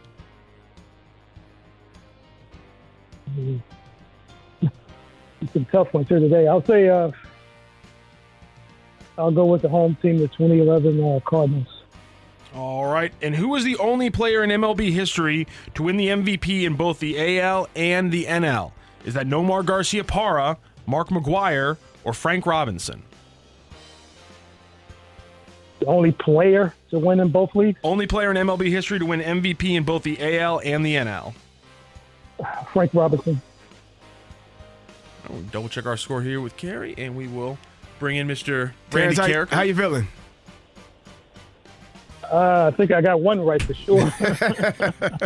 Well, we'll see. Randy has his Dr. Pepper. As usually is. He doesn't have anything to eat though. I had a banana. Oh, he did have a banana. Sorry. Yeah. Well, missed that. Healthy. Yep. All righty. Randy, say hello to Terrence. Terrence, good morning. How you doing? Good morning. How you doing? I'm doing great. Thanks for listening. Thanks for playing. All right, Randy, you ready? I'm ready. All right, happy birthday to world champion and former Cardinal Nick Punto. Which AL team did Punto leave after 7 seasons before he joined the 2011 Cardinals? I believe he was a Minnesota Twin. Happy birthday to Sam Bradford. Since 2003, the Sooners have had 4 different quarterbacks win the Heisman, with Bradford, Baker Mayfield, and Kyler Murray winning the last 3, which Oklahoma QB started that run with his Heisman win in 2003. So 2003, Oklahoma quarterback, Heisman Trophy winner. Maybe the second worst Heisman Trophy winning quarterback after Gino Torretta? Jason White? Pretty bad. All right. Hey, still won the Heisman Trophy. I mean, that's the worst of the best. Kind of like Bob Greasy? Yeah, exactly. Yeah. Hey, you're a Hall of Famer, but you're the worst Hall of Famer. Sorry. All right. Before the Astros this season, who was the last team to clinch the World Series in its home ballpark? That was against the Cardinals. It was the 2013 Red Sox. And who was the only player in MLB history to win the MVP in both the AL and the NL? Matthew, did he win it for the Reds and the Orioles? Can't tell you that. A guy that I didn't like at first, but I just loved when he became the manager of the Expos / Washington Nationals, Frank Robinson. By the way, can I give you this quick Frank Robinson story? Indeed. Of course. He's the manager of the Nationals. He's in the Hall of Fame. He's at 573 home runs or something like that. He's won MVP in both leagues. Young player comes up to him as manager of the Nationals, one of his players. Hey, did you ever play? Yep, it happened. It happened. Listen, it's not surprising though, Randy. If these young men are not in tune to what's going on, other than what's in front of them. That's all I can say. Did you ever play? I would have liked to know the exact way he answered that question. Did I ever play? I think he answered better than you ever did, man. I don't think he was mean about it. Who is the player? Oh my God! I don't think Robbie ever told. Dang it! That's unfortunate. Well, that's a good story, and this was a good fight. Randy Carricker here on a Tuesday. Was he able to jump right into day number 2 with a second straight win, or was Terrence able to stop Megamind Randy Carricker didn't even need any options in the questions today. Probably not a good sign. But we'll see what happened here. Did Terrence have enough, or was it Randy Carricker? Ring that bell. Go crazy, folks! Go crazy! The winner and still champion of the fight, Randy Carricker. Just win, baby.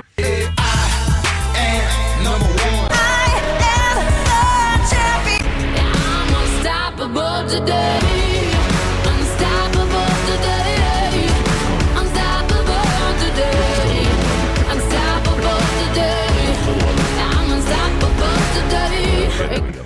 And the truest of hitting the jacks here, a 4-2 win for Randy Carricker. He didn't need any options on any of these questions. Terrence, you put up a good fight. Anytime you get 2 on the fight, it's a good one. But unfortunately, every time once in a while, Randy does get in his bag and get all 4. So unfortunately, it is a 4-2 win by Randy Carricker. Before we let you go, Terrence, though, let's give everybody the answers in case you weren't listening. Nick Punto joined the Cardinals in 2011, won a World Series with them that season. He left the Minnesota Twins the year prior after 7 years with them. Happy birthday to Sam Bradford. Obviously won the Rookie of the Year with the Rams. And since 2003, the Sooners have had a nice little run of quarterbacks to win the Heisman. Bradford, Baker Mayfield, Kyler Murray, the last 3. It all started in 2003, though, when Jason White won the first of those quarterback Heisman for Oklahoma. Before the Astros this season, it was, in fact, the Boston Red Sox in 2013, the last team to win the World Series, or clinch the World Series in their home ballpark, and the only player in MLB history to win the MVP in both the AL and the NL. It was, in fact,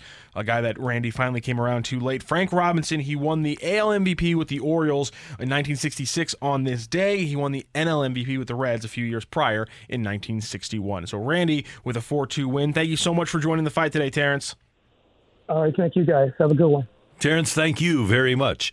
And we appreciate you tuning in for The Fight. CD, Matthew, Randy, and coming up, both Roger Clemens and Barry Bonds have another shot at the Hall of Fame.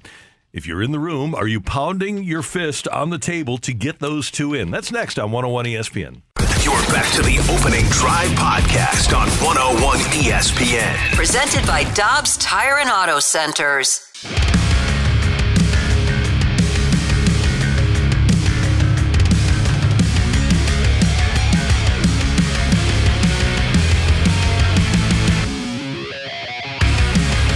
Coming up on December 4th at baseball's winter meetings, 8 players will be considered for the Hall of Fame class of 2023 by the Contemporary Baseball Era Players Committee.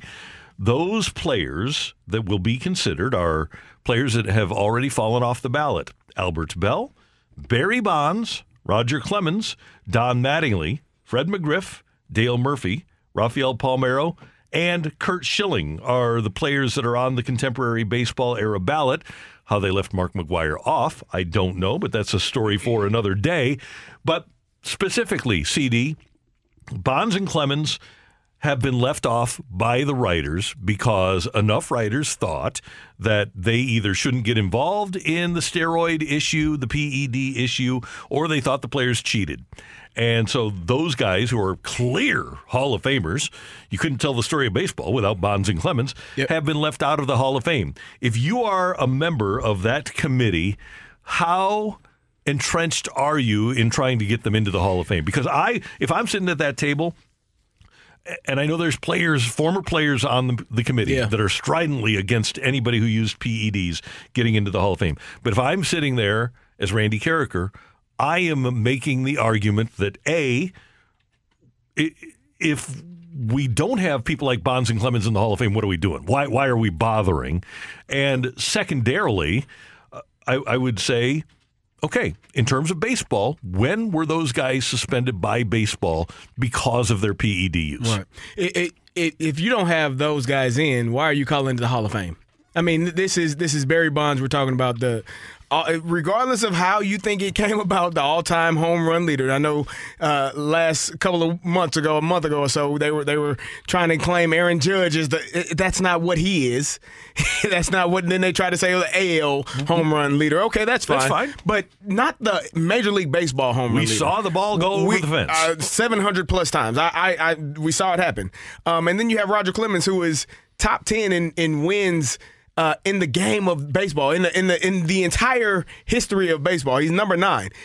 How you don't have those guys, and I understand that there's a frustration with the PEDs, but you know who wasn't frustrated? Baseball wasn't too frustrated in 90, was it 96, 90, what year, 98? 98 where McGwire and Sosa were doing what they were doing because it brought baseball back. There were ads that said chicks dig the long ball. Like they were excited about the ball going over the fence. They were not upset or frustrated with any of that taking place at that time. So, and it was available to everyone. It wasn't banned. It wasn't outlawed. It wasn't something that was looked down upon. In baseball, right. Correct. So it was not an issue.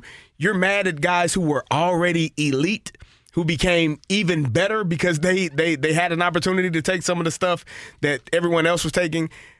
I feel as though baseball has to correct this.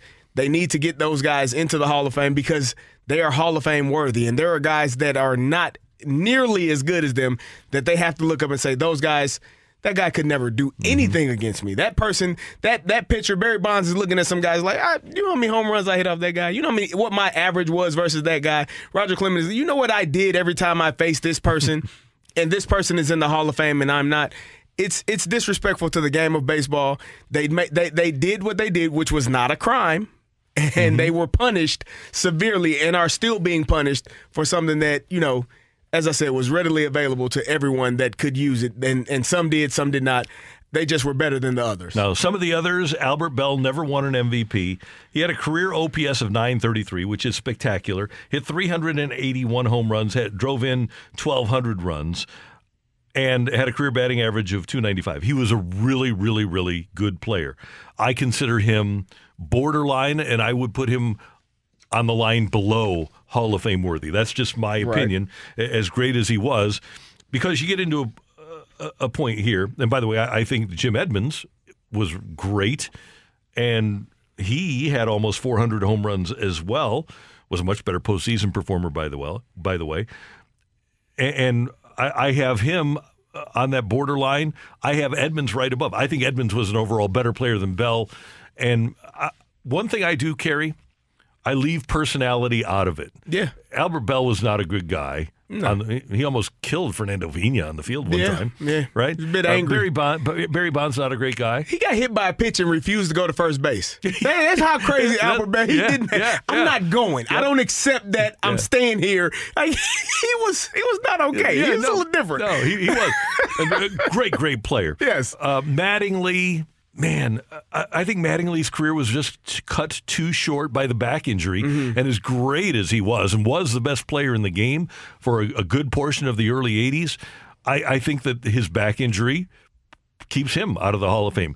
Crime Dog, I've always thought, should be a Hall of Famer. Yeah. And we were mentioning yesterday, if Crime Dog hit 7 more home runs, he's already in the Hall of Fame. The writers voted him in, right? He's got 500. Dale Murphy, back-to-back MVPs, great player, another guy that I have right below the borderline. And by the way, these guys that are being voted on, if they weren't borderline guys, or legit Hall of Famers, they wouldn't be on this list. Rafael Palmeiro's on this list and Mark McGwire isn't. Yeah. I don't get that. Or Sammy Sosa, for that matter. Because I think that those two are the poster children for what they claim the PED era was. Those two, like I said, they didn't have an issue with it when they were going after 60 and 62 and Mark ended up hitting 70. There was no issue. But for whatever reason, those two guys seem to be the picture that you put up when you talk about that era and what was wrong with it. You're right about that, but here's my differentiator.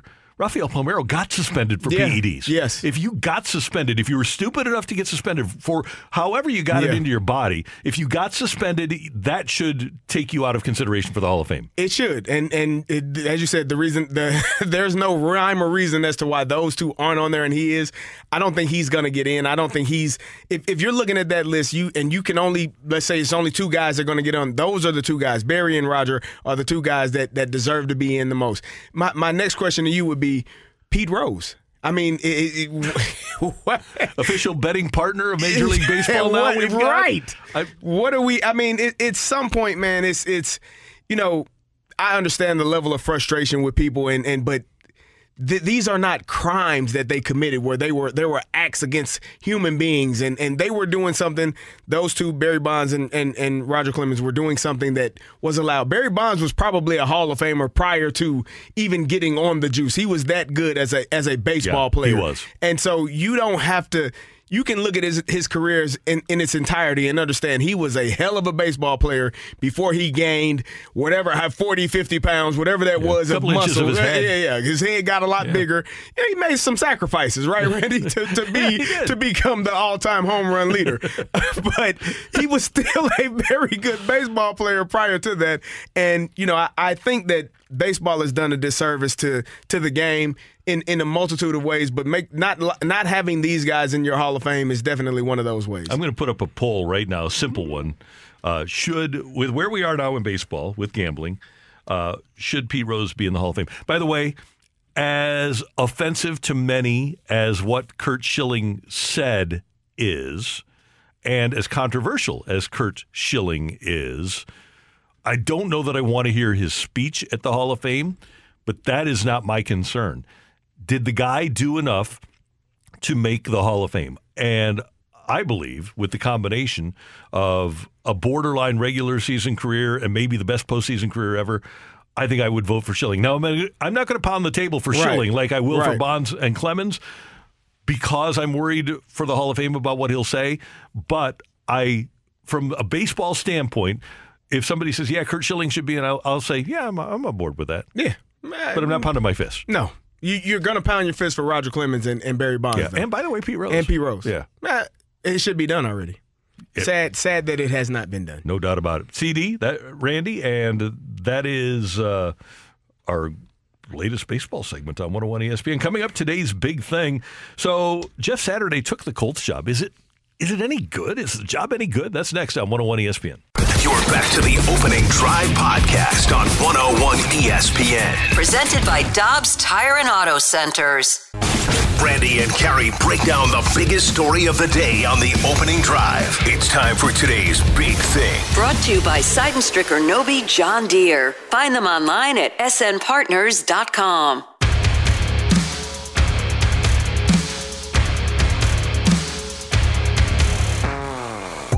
9:04 in St. Louis, your time check brought to you by Clarkson Jewelers, an officially licensed Rolex jeweler. And the poll is up on the Twitter machine. And here is what it asks. With baseball's relationship with gambling now, should Pete Rose be in the Baseball Hall of Fame? At the moment, let me see. We've got more votes than that. Let me pop this up here a little bit. 80 votes early on. 80.8 say yes, 19.2% say no. All right, Kerry Davis, we talked earlier about how the Jeff Saturday coaching situation in Indianapolis might be tenuous because of the people that are on the staff that probably deserved the job ahead of Jeff Saturday. Our coach is going to respect him. But at the end of the day, if you're Jeff Saturday, you've got a really good gig at ESPN, you're making a lot of money. Maybe you did want to be an NFL head coach, I don't know. But when you look at that job over the last, since Jim Caldwell left, is it a very good job to have? Looking at, they're sitting at 3-5 right now. They lost to the Commanders, to the Titans twice. You just lost to the Patriots last weekend. You beat the Chiefs earlier in the season. There's that. That's something. But you're on your second string quarterback. You have fired your OC. You just fired your head coach. And now you bring in Jeff Saturday, who has never coached an NFL game or a collegiate football game in his entire life. He's coached high school, as have I. So there's that. Yeah. But I think the issue that you run into bringing him in, he was an advisor, which to me sounds like he's not there every day because I see him on TV at ESPN and Get Up and all the different TV shows. So that clearly means that he's not at Indianapolis at their facility every single day. He does not know that team in and out the way that the men that are in that locker room, in that coach's office, how they understand that team and what is needed and what's going on. So it's going to be different, and it's going to be interesting to see how all of this pans out and how it plays out because he's not been there every single day. When we look at the job itself, though, we're going to talk to Rick Venturi about this tomorrow. Coach is getting some medical work done today, so he couldn't join us this morning, but he'll join us tomorrow. But Kerry, I look at the owner, who's very outspoken, and last year after the final game, outside of his jet, put a video on Twitter saying, hey, we've got to be better. And then right after that came word that they were going to get rid of Carson Wentz. He seems like a micromanager. And the question I guess I would ask is this. And by the way, Tony Dungy worked for him, and so did Jim Mora with a lot of success. But for the 2023 season, the hottest coaching candidate is going to be Sean Payton. Does Sean Payton take a serious look at that job? No. Man, and here's the who's your quarterback? If you're an established head coach and you know your career, your legacy, how you want it to be defined, you don't go to a place that has had 5 different starting quarterbacks for the last 5 years. Frank Reich really was up against the wall from the beginning. When you have an opportunity you think you're going to have Andrew Luck, you think you're going to have your quarterback solidified going forward and in the future, and things change so drastically. They have had multiple quarterbacks to start a season his entire tenure there. Mm-hmm. That is not a recipe for success. That is a recipe to fail. You're going to fail when you don't know who your guy. You brought in Phillip Rivers, Wentz, Carson Wentz, Matt Ryan. You had Jacoby Brissett. You has had started, a year of luck. You had 1 year, and then he was gone. Yeah. And so you are trying to patch together a football team with the most important position in sports, and not having that position. And now you're told, hey, Sam Ehlinger is going to be your starting quarterback now, and you're going to get Matt Ryan up out of there. They don't have an identity at the quarterback position. They don't know who's going to be their guy. They don't know if they're going to have to find that guy in the draft.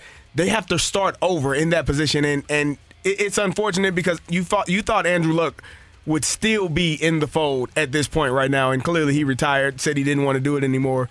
And now you're struggling trying to figure out where to go from here. And I think the one thing that could change, and maybe this would be why a Payton would look at it, because it seemed like Mora and Dungy had the respect of Irsay, and he let them kind of do their thing. After that, Chuck Pagano, an assistant coach who's promoted, and Frank Reich, an assistant coach who's promoted. I wonder if a guy with head coaching chops walks through that door. And by the way, I think Jeff Saturday is going to wind up being their head coach. You think so? I think he's going to keep the job. I don't think so. Really? I don't think you because I don't think it's going to go well for them. They play the Raiders this weekend, and this is it's not the battle of the basement, but it should be because the Raiders stink, and so whoever wins, you know what would be perfect would be a tie for that game. that would make my weekend. I will come in on Monday and say one thing I loved about the weekend was the tie between the Raiders and the Colts because it fits.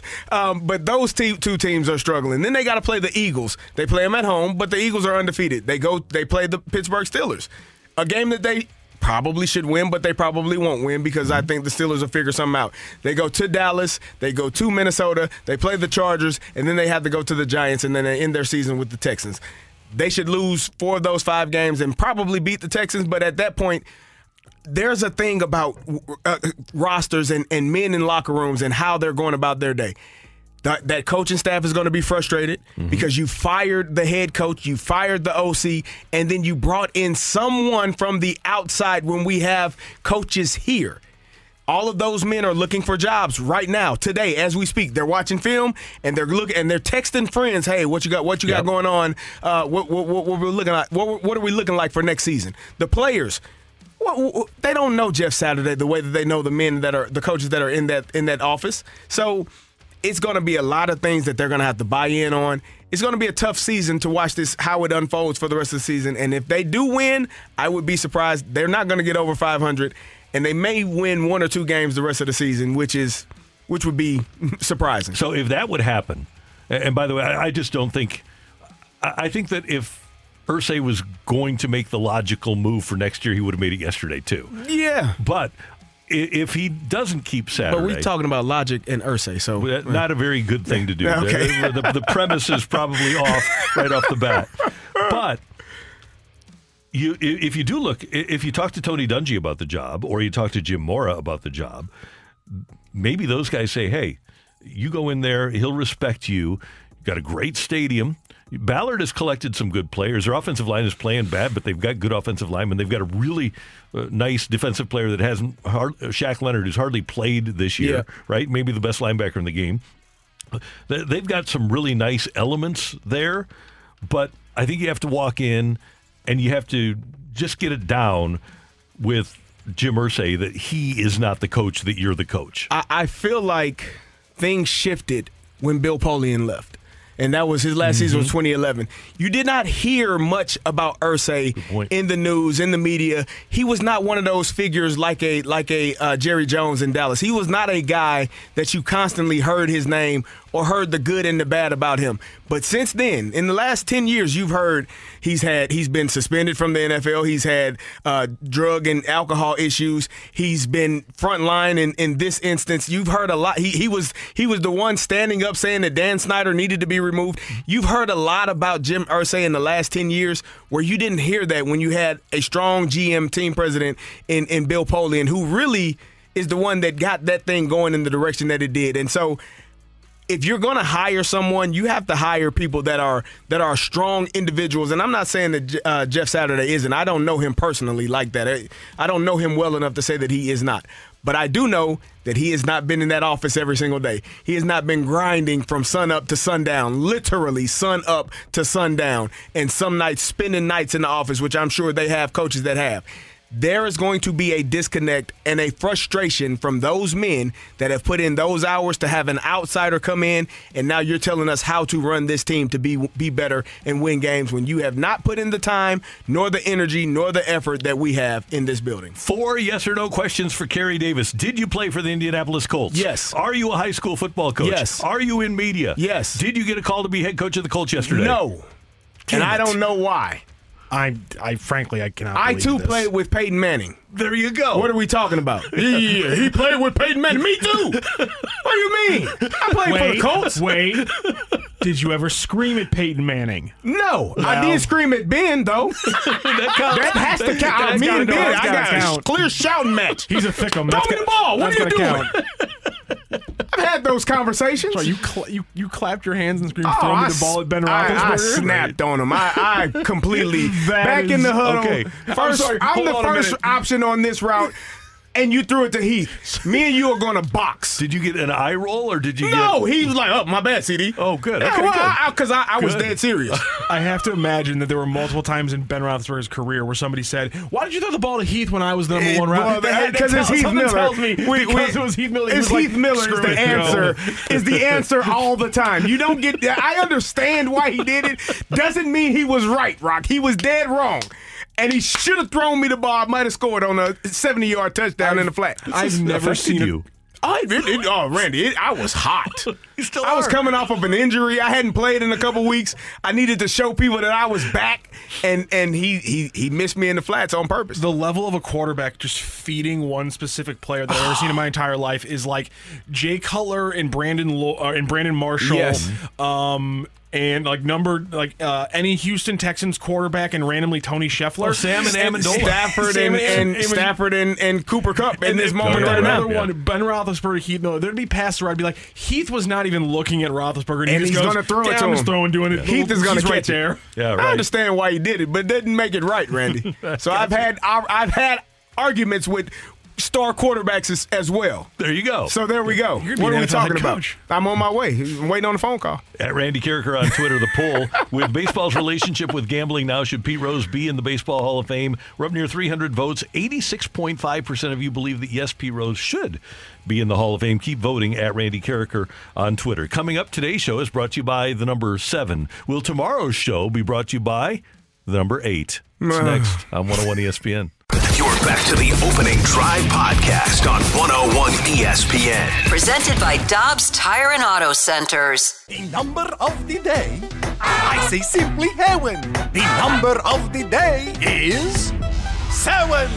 Now, well, I am confident in the Blues. I'm very confident, but I also believe that it is in any situations, you don't look at the big picture down the road. You have to break this into 5-game segments right now. And, I know this is looking on the positive, but I thought it started last night. That's game 1 of 5, and that's -1. Now you go into Philly, you try to even that up to go 1-1. That is Blues analyst Darren Pang of Bally Sports with us this morning here on the Opening Drive on 101 ESPN. He's confident breaking things down into segments of 5, which, by the way, last night should have been the last of 10, right? So tonight should be the first of a new 5 that you get, which is good. So you've lost 7 in a row, thus the number of the day is 7. Philadelphia is not as good as Boston. Boston is the best team in the league right now from a standings perspective. The Blues do have a chance against Philadelphia. I don't think they had a chance against Boston. They got a chance, Randy. They're professional hockey players. Yeah, they got a chance. And I liked an opportunity. Here's one thing that Panger said, and I like it, and I agree with it, and I hope that the coaching staff would be on board with it, is I do believe that Jordan Binnington should get the start tonight in a back-to-backer. And when the Blues start winning, Binnington should be the guy. And I have tons more confidence in Jordan Binnington than I do, all due respect to Thomas Greiss. I have a lot more confidence in Binnington to win. He's won a Stanley Cup. Yeah. Well, I think that the reason why Panger said that is because when this winning streak does eventually start, it needs to be started by Binnington. It needs to, and if that means, I think he's to the point now where, there's probably some frustration seeping in on his behalf. I think the Rock showed a picture when we first came in this morning of him just looking distraught at one of the goals. I think it was the third goal that went in. Just distraught because of how things are unfolding in front of him. And the one thing I do hope for Jordan Binnington is that he does not start to press and feel like he has to do everything, and then you get out of context and get out of the way of what your normal day-to-day operations are, and trying to do more than you should or have to because you feel like the people in front of you aren't doing well enough.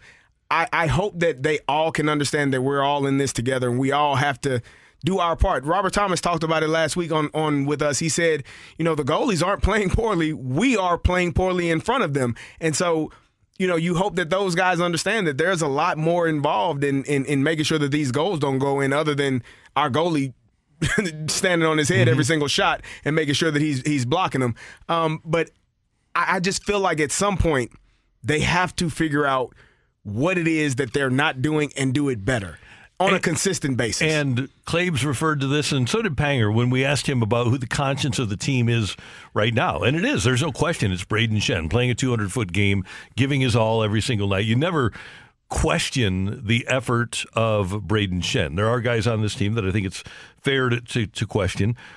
It's O'Reilly. I don't question his effort, but I question his ability to get things done right now. If Ryan O'Reilly is playing his game, if he's the normal Ryan O'Reilly, then all of a sudden your team looks an awful lot better. But he's not. And the only guy that they really have in my mind that is with ability to play both ends of the ice, the only guy is Schenn, because I don't think right now that Ryan O'Reilly is capable of playing the offensive end. What is the thing that you're not seeing from Ryan O'Reilly at this point that in past years, if he were doing that right now, this team would be in a better position than they are? I think one of the problems that he's had, unfortunately, is that he spent so much time with Jordan Kyrou. And there's almost nothing you can do when you aren't playing as a unit and you are getting up and down the ice, and two of you on a line are getting back to the defensive zone and the other guy sitting at the blue line. Yeah. Right? That's a problem. But the other part of it is he had such great chemistry with Perron and knew where David Perron was going to be. He hasn't had Saad all year until 2 games ago. Right. And they've rotated right wings. I think one of the things that Ryan O'Reilly needs is capable players, like any center, needs capable players on his wings, and I don't think that he's had that to this point in the season. So that's a line issue that they are still trying to sort out. They've been shuffling the lines. We talked about it. Achari was on the one line a couple of games ago. They're trying to figure out who goes where and how all of these pieces fit together. And you would hope that, during training camp and the time that they've had, the Blues started later than everyone. They've had less games than everyone. You would hope that with all of the practices that they've had, they would be able to figure out which lines work best together. But for some reason, they're still trying to find that cohesiveness line to line and figure out who's going to play well and who's going to play where well. It took about 8 years for David Perron to become David Perron. To expect Jake Neighbors to walk in at 19 and have him be David Perron, probably unfair. Yeah. Same with Jordan Kyrou, 22, 23, and really his second full year in the league. We tend to forget that David Perron was looked upon a guy that wouldn't play defense when he was younger too. Yeah. And now the Blues have all these young players who just aren't NHL ready. Well, we talked about Kyrou earlier, and what I said, the give and go with him and Schenn, he gave it back to him. That was a hell of a pass, and it was a hell of a decision to not shoot that puck, but to make the better play for his teammate. And you could see when he did that, when they cuddled up, they were waiting on him. They were patting him on the head. Hey, That's what we need. That's what we've been waiting on. Now you got to do it every single time. Be consistent with your game and with your play. And as a young player, like I said, sometimes when you're so talented, you have really bad habits.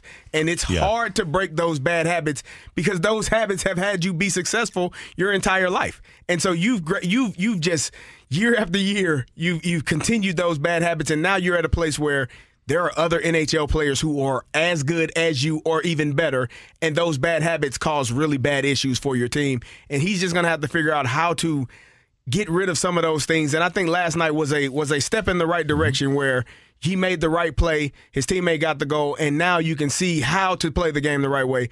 And your teammates will appreciate you and respect you a lot more for it. It's Kerry Davis. I'm Randy Carricker. Coming up on 101 ESPN, the Astros are the world champions. Their director of baseball fundamentals is Jason Bell. He's a St. Louis U guy, and he's next on 101 ESPN. You're back to the Opening Drive podcast on 101 ESPN. Presented by Dobbs Tire and Auto Centers.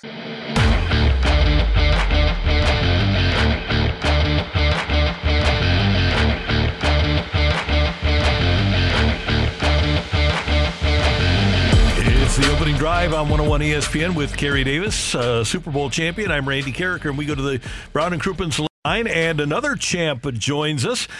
The fundamentals coach of the world champion Houston Astros and a native of St. Louis, Jason Bell, joins us on 101 ESPN. Good morning, Jason, and congratulations. How you doing? I'm doing great. I appreciate you guys having me on, and it feels great. So it's Tuesday morning. Have you slept yet since Saturday night? A couple hours maximum each of those nights. Let's just say that. It's been fantastic. Jason, how was the parade? Those parades are usually awesome. How was that moment going through the streets of Houston? I mean, it's unreal, especially the city of Houston. It's very large. People come from all over, all the suburbs, and just the energy that you see. It just how I'd best describe it is the last out of the World Series sounding is what it was like permanently for the entire parade length, and that was pretty unbelievable. It was awesome. Hey, Jason, I got a question. We had Adam Wainwright on a couple of weeks ago. Actually, during the season, he was talking about his stride length had been off by a complete foot. And so my question to you is, how meticulous do you have to be when you're watching players and noticing if something is off, whether it's their throwing angle or how they're fielding the ball? How meticulous is that, and how hard is it when it's multiple positions, not just one guy? Yeah, it really kind of depends on the specific player and what their attributes are as that player. And so what you can start to do is see if there's a decline or an increase in something in either area. If it's even when things are going well, you want to know, like, is there a difference in why this guy's overperforming, and can we make sure that this continues that way? So in our organization, we have a lot of data that can help us. Because obviously our eyes, we can only see so much. So it's kind of pairing together, information with what we see on the field as well. Jason Bell, the Astros, world champion Astros, fundamentals coach with us on 101 ESPN. And Jason, when I was a youngster in this industry, I was at the ballpark every day and watched the Cardinals take infield every single day. And Ozzie Smith worked his tail off to become a great fundamental player and worked at it every day. I don't see teams in the National League, at least now, as they come through, or the Cardinals taking infield nearly as much as they used to. So how do you implement fundamentals in this era? It kind of depends on the specific player himself. So, for us, if we have a younger player like Jeremy Pena, his body has had less mileage on it from over the years. So he's able to get a little bit more work where, some of the other players who have been around for a while and played in a lot of postseason don't necessarily, have that ability to be able to go out there every single day and do all the extra early work and also be ready to play for the game. So it kind of depends on the player, where they're at inside the season, how they're performing, how they're feeling. And so it really just becomes an individual plan inside of a team dynamic. I'm intrigued by the evolution of Pena from obviously starting the season, a lot of questions because Correa left, to World Series MVP. Tell us about his evolution during the season. It's been kind of crazy. So I was actually his short season manager the day we drafted him, and just kind of been incredible to see him grow into not only the player he is, but the person that he is. And I think from day one, you know, he even would say it himself. He's like, I'm not here to replace Carlos Correa. I'm here to be Jeremy Pena, and you know that's exactly what he did. He performed the way that we knew he could perform, and he grew the way that we knew he could, and we hope that continues on for future success. Hey, Jason, I'm a coach as well, and I think one of the greatest things is when you teach your players or coach your players to do something and it works well in a game, something that you've practiced over and over again. Do you have a moment where you all were working on something and it came up in the game and maybe they didn't believe it was going to work, but it actually worked out well, and you were able to kind of have a moment where you say, see, guys, I know what I'm talking about? Yeah, so, you know, Pena early in his career was making a lot of errors on, like, that medium hit backhand ground ball where he's kind of, you know, running away from first base, doesn't know, you know, do I make this throw on the run? Do I set my feet? And just to kind of see him evolve and make that play, you know, tirelessly over and over the season this year and had a lot of success at it was kind of really cool to see. Jason Bell started out at Parkway Central High School, made his way to St. Louis University before going to Central Missouri. As a young St. Louisan, who was your guy? So growing up, I loved, you know, Derek Jeter was obviously my favorite player as a shortstop, but, you know, favorite St. Louis player was Yadier Molina and obviously Albert Pujols. I just always loved the way that, you know, called games, baseball IQ, all the little things that he did to help bring championships to the city of St. Louis. Obviously, you were busy this season with your own position and your own coaching, but were you able to catch any of what Yadi and Albert did this season? Not a whole lot, just kind of from afar, and you know, I would watch on some Sunday night baseballs when I had a minute. But it was really cool to see the reunion of it, and you know, I'm just really happy for them and their careers. You are still a young man. You coached in college. How did you wind up in Houston? Take us through your career path. Yeah, so, you know, for starters, I've been very fortunate and very lucky. You know, so when I finished playing after SLU in Central Missouri, I interned at a place called Sports Info Solutions, which at that time was very heavily into, you know, data analytics and how you can apply that to, you know, gameplay strategies, signing players inside the game. And, you know, I actually wrote my master's paper on why I thought the worst team in the world in baseball was going to win the World Series, which at that time the Astros were losing multiple 100-win seasons. So wow, cool. I tried sending my paper to them for years and didn't really hear anything because I didn't really have much experience. And so, you know, along that journey, I coached at 3 colleges: Heartland Community College, Maryland Eastern Shore, and Ohio University. And you know, once we had some success at those places, I was able to garner their attention a little bit and was fortunate enough to get an interview and, you know, started out as like kind of an assistant coach, then manager, then coordinator. Hey, Jason, when you win a world championship, I'm sure your phone was blowing up. Who was the first person you called or you got a hold of when you finally were able to get to your phone and really sit down and have a moment to yourself? My parents, you know, they were the ones who introduced me to this beautiful game all these years ago. You know, we had season tickets to Cardinals games growing up that we split, and just, you know, all those little things that, you know, they did, and, you know, for all those years that, you know, obviously make obviously a major difference. So just to be able to share that with them was incredible. Are they still here in St. Louis? So they recently have retired, and last year they moved from Chesterfield to Phoenix, Arizona. Okay, good for them. Nice move on their part. Hey, Jason, in covering Dusty all these years, I've tried to tell Kerry Davis what a great guy he is. How cool was it for you and the rest of the staff and the players for Dusty to win the World Championship? Yeah, I mean, it's awesome for me because, you know, I grew up as a kid and I'm watching games on TV and you see him on TV all the time. And he obviously has incredible stories, so I'm just really happy for him that he's able to add this to another one of his stories and his legendary status. And then one other thing, you've been with this organization for a few years now. In capsule form, why are the Astros so dominant? I think it just comes down to trying to maximize who every player is individually. And it's not just based on people's opinions. It's based on a lot of tried evidence and facts that we can get of each player. And, I think what the players do a great job of is welcoming all newcomers, staff, players, and just the way that they make Jeremy Pena and those other rookies feel welcomed, I think, has a huge role in, a lot of victories. Jason, awesome work with us this morning. Awesome work by you with the Astros all year. Congratulations, and enjoy that ring. Awesome. Thank you very much for having me. You bet, Jason. Take care. That's Jason Bell. He is a St. Louisan and the Astros fundamentals coach, and they won the World Series, and a lot of it goes to the fundamentals. You look at some of the plays that they made. A guy like Kyle Tucker became a much better player. He has over the last couple of years. He obviously has a great deal of pride into helping develop Jeremy Pena.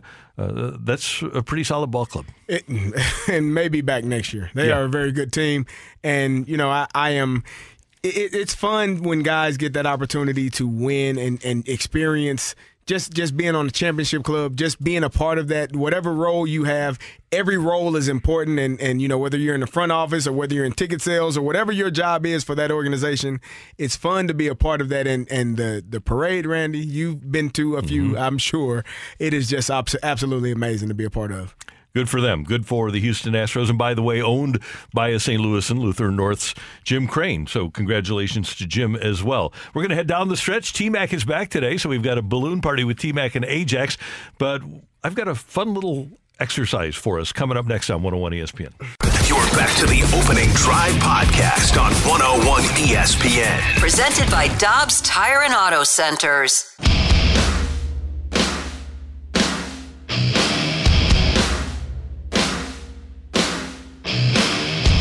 Davis, Matthew Rocchio, Randy Carricker.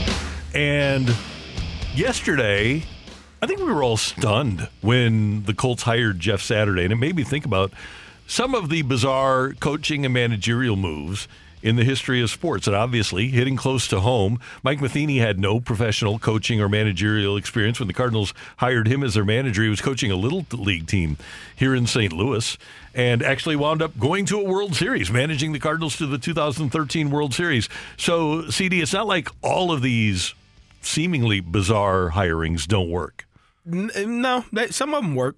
But it still doesn't make it less bizarre or strange when you read about it or hear about it. It was strange that they fired Frank Reich. That was because when we read it, I said, we need to talk about that tomorrow. And then 15, 20 minutes later, we're hiring Jeff Saturday. Wait, what? What is going on What is happening here? Yeah. Some of the other bizarre ones when the Arizona, at the time, Phoenix Coyotes hired Wayne Gretzky as their head coach, and he had no previous coaching experience and wound up coaching for 4 years and was not good, did not do a good job as their head coach. Sometimes it's like when Magic got hired by the Lakers, right? Sometimes didn't work. No, you hire the superstar, the Hall of Fame player, and you think, well, he's going to be great because he was a Hall of Fame player. It doesn't always work that way. You know why that is? Because when you are that good as a player, everyone can't do or see what you were able to do or see as a player. And you become extremely frustrated. Like, it's the simplest thing. Do this. You're like, what? I can't do that. You were the greatest point guard ever. That's why you can do that. I can't. 1 year, Joe Torre's last year here as the Cardinals manager, he brought in Bob Gibson as his pitching coach. And one of the pitchers didn't go well. One of the pitchers asked Gibby, "Hey, how do you throw your slider?" Gibby said, "Well, you just throw it." Yeah, that's not a good coaching job at all. That's rough. You just throw it. Just throw it, Gibby. But that's you're just not going to be able to get by with that kind of stuff. It's honestly kind of an insane move, but I guess you get the tendrils because of the Indianapolis connection, but it's just a weird move. It's just, it is. Matt Rule was a little bit weird, I think. Yep. He had college experience, no NFL experience. Then you got Cliff Kingsbury, who was also pretty interesting because he got fired from his previous job and hired right away. Like, you don't hire a fired college head coach and make him the head coach of an NFL program. And he had gone to USC as the offensive coordinator. Yeah. Now, another one of those is when the Raiders They went to USC to hire Steve Sarkisian as the offensive coordinator. Sarkisian turned the job down, so they went to the quarterback coach, Lane Kiffin. No. How about we talked about this? He didn't get hired, but he was in a finalist. He was going to get hired until everyone just blew up about it. Josh McCown for the Houston Texans last year. Yeah, that would have happened. That was on its way to happening. That was pretty much set in stone, and everyone lost their mind about him not having any experience or not even interviewing anyone else for the position. Yeah, and how a team, how can an ownership have that thought process? Oh, well, I really like this guy. I really got along with him when he was our quarterback, so I'm going to hire him as our head coach.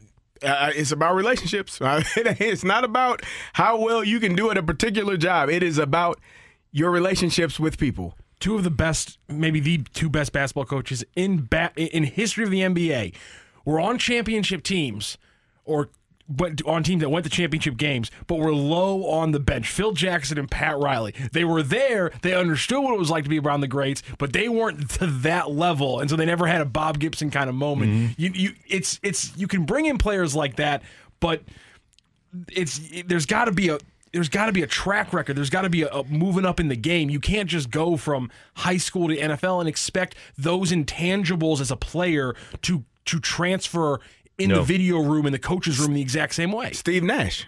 That's he didn't last. I mean, he was a guy. He's a Hall of Famer, and that's who Kyrie and KD wanted. Yeah, that was their guy. Because they wanted him because they said they didn't need a head coach. That's right, exactly. That's why they wanted him. You know, another one that was bizarre just because he's bizarre, I think, is Josh McDaniels. He signed on to be the head coach for the Indianapolis Colts for like a day or two, and said, "Nah." I wonder if he knew about Andrew Luck though. I wonder if he had some. Andrew Luck was. I think they sweetened the deal in New England. He probably thought Belichick was going to retire and he'd get that gig. Yeah, and Belichick is kind of a sneaky snake, kind of like that, I'm sure. Yeah, I've got a couple of others for you. One I'll give you in a moment because it's really crazy and it would have changed the fortunes here in St. Louis. But this is 1980, so it's not too long ago. Dan Devine leaves Notre Dame, and they hire a high school coach named Jerry Faust. At Notre Dame, they hired a high school coach, and Faust goes 5-6, 6-4-1, then has a couple of 7-5s and a 5-6. They dump him and bring in Lou Holtz. Oh, it worked out for them. I think that's the last time I can remember that. Although I guess Baylor brought in Art Briles, right? Yeah, but I think he had been an assistant. Auburn brought in I can't remember who it was. Was it Gus Malzahn? He had been their offensive coordinator, though. He was the OC, but he came from high school right. to become the OC at Auburn. Right. And then here's the one that is kind of a punch to the gut if you're an old Big Red fan. After Don Coryell left after the 1977 season, and he left late. I mean, he left after the new year, so it was 1978. And Bill Bidwill was notorious for wanting to be very secretive with his coaching hires. And he's going through the process, and one day in the old St. Louis Globe-Democrat, there's a picture of Bill Walsh getting off of a plane in St. Louis at Lambert Field. And would have been the guy. Yeah. Don't but do this to me. Bill Bidwill didn't want anybody to know who he was going to hire.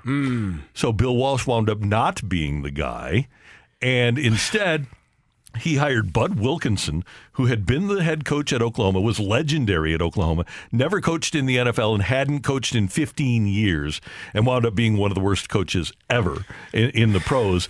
Rather than Bill Walsh, because the media knew about it, he wanted to surprise everybody, and the headline in the paper the next day was, Bud Wilkinson? ? That's what Bill Bidwill wanted, and that's why Bill Walsh never became the head coach of the St. Louis Cardinals. Before the show, you showed us a clip from a Cardinals game, the famous playoff game against the Dallas Cowboys with the phantom. It was a regular season game. Excuse me, against the Cowboys with the phantom pass interference call. If you had to go back in time and you could get one Cardinals moment back, would it be hiring Bill Walsh, or would you just go to maybe are there too winning the many playoffs moments? that year? There's a lot of moments. I'm telling you this: if that offensive pass interference call is not made against Roy Green, the football Cardinals are still here in St. Louis. They beat Dallas. They go to the playoffs in '84, and the perception of the Cardinals in the community changes, and he gets a stadium built. So even though Bill Walsh would have been awesome, I don't know that Bidwill would have let him draft Joe Montana. Yeah. I do know that if that call isn't made against Roy Green, The Cardinals beat the Cowboys. They go to the playoffs. The community is enthused. They build a stadium, and we never lose the franchise. That is and a tough pill to swallow. Here's another one, CD, and you'll appreciate this. It would have changed the entire scope of Jim Hanifin's career as a head coach. Yeah. He wouldn't have been fired after 85 because he made the play. And by the way, Hanny said to his dying day, he thinks they would have gone to the Super Bowl in 84. He thinks they would have, because they did always beat Chicago. He's right. They had the key to unlock how to beat the 46 defense at the time. And then he and Walsh were buddies, and he knew exactly what Bill Walsh was doing. He thinks they would have beat the 84 49ers and gone to the Super Bowl. Okay, that's... You know what? Like for me, because I don't have the connection to the Big Red. For me, like my what if moment is still, I think, the one that everyone tells me about, the meeting in the early '90s where they just completely fumble the bag on the expansion team. Yeah. That's the one that I think about more so than anything. But I got to think there's a dozen before that moment if you were there around the Big Red and if you have the actual thought of the Cardinals in your head.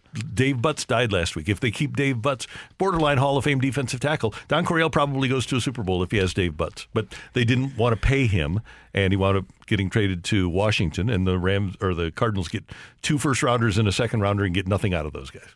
It was not very well run. Some tough decisions, man. Yeah. Things that may not go well. You think you're doing the right thing in the moment, and not so much. It wasn't.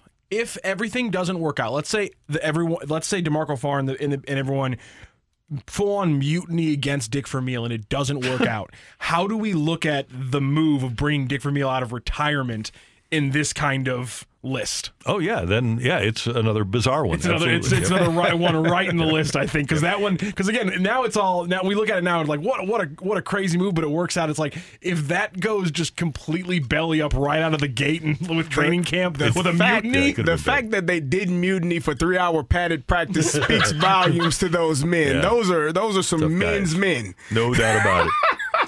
Jerry's over here like I would have mutinied. Great job today by our producer engineer, the one, the only Matthew Rocchio. Pleasure.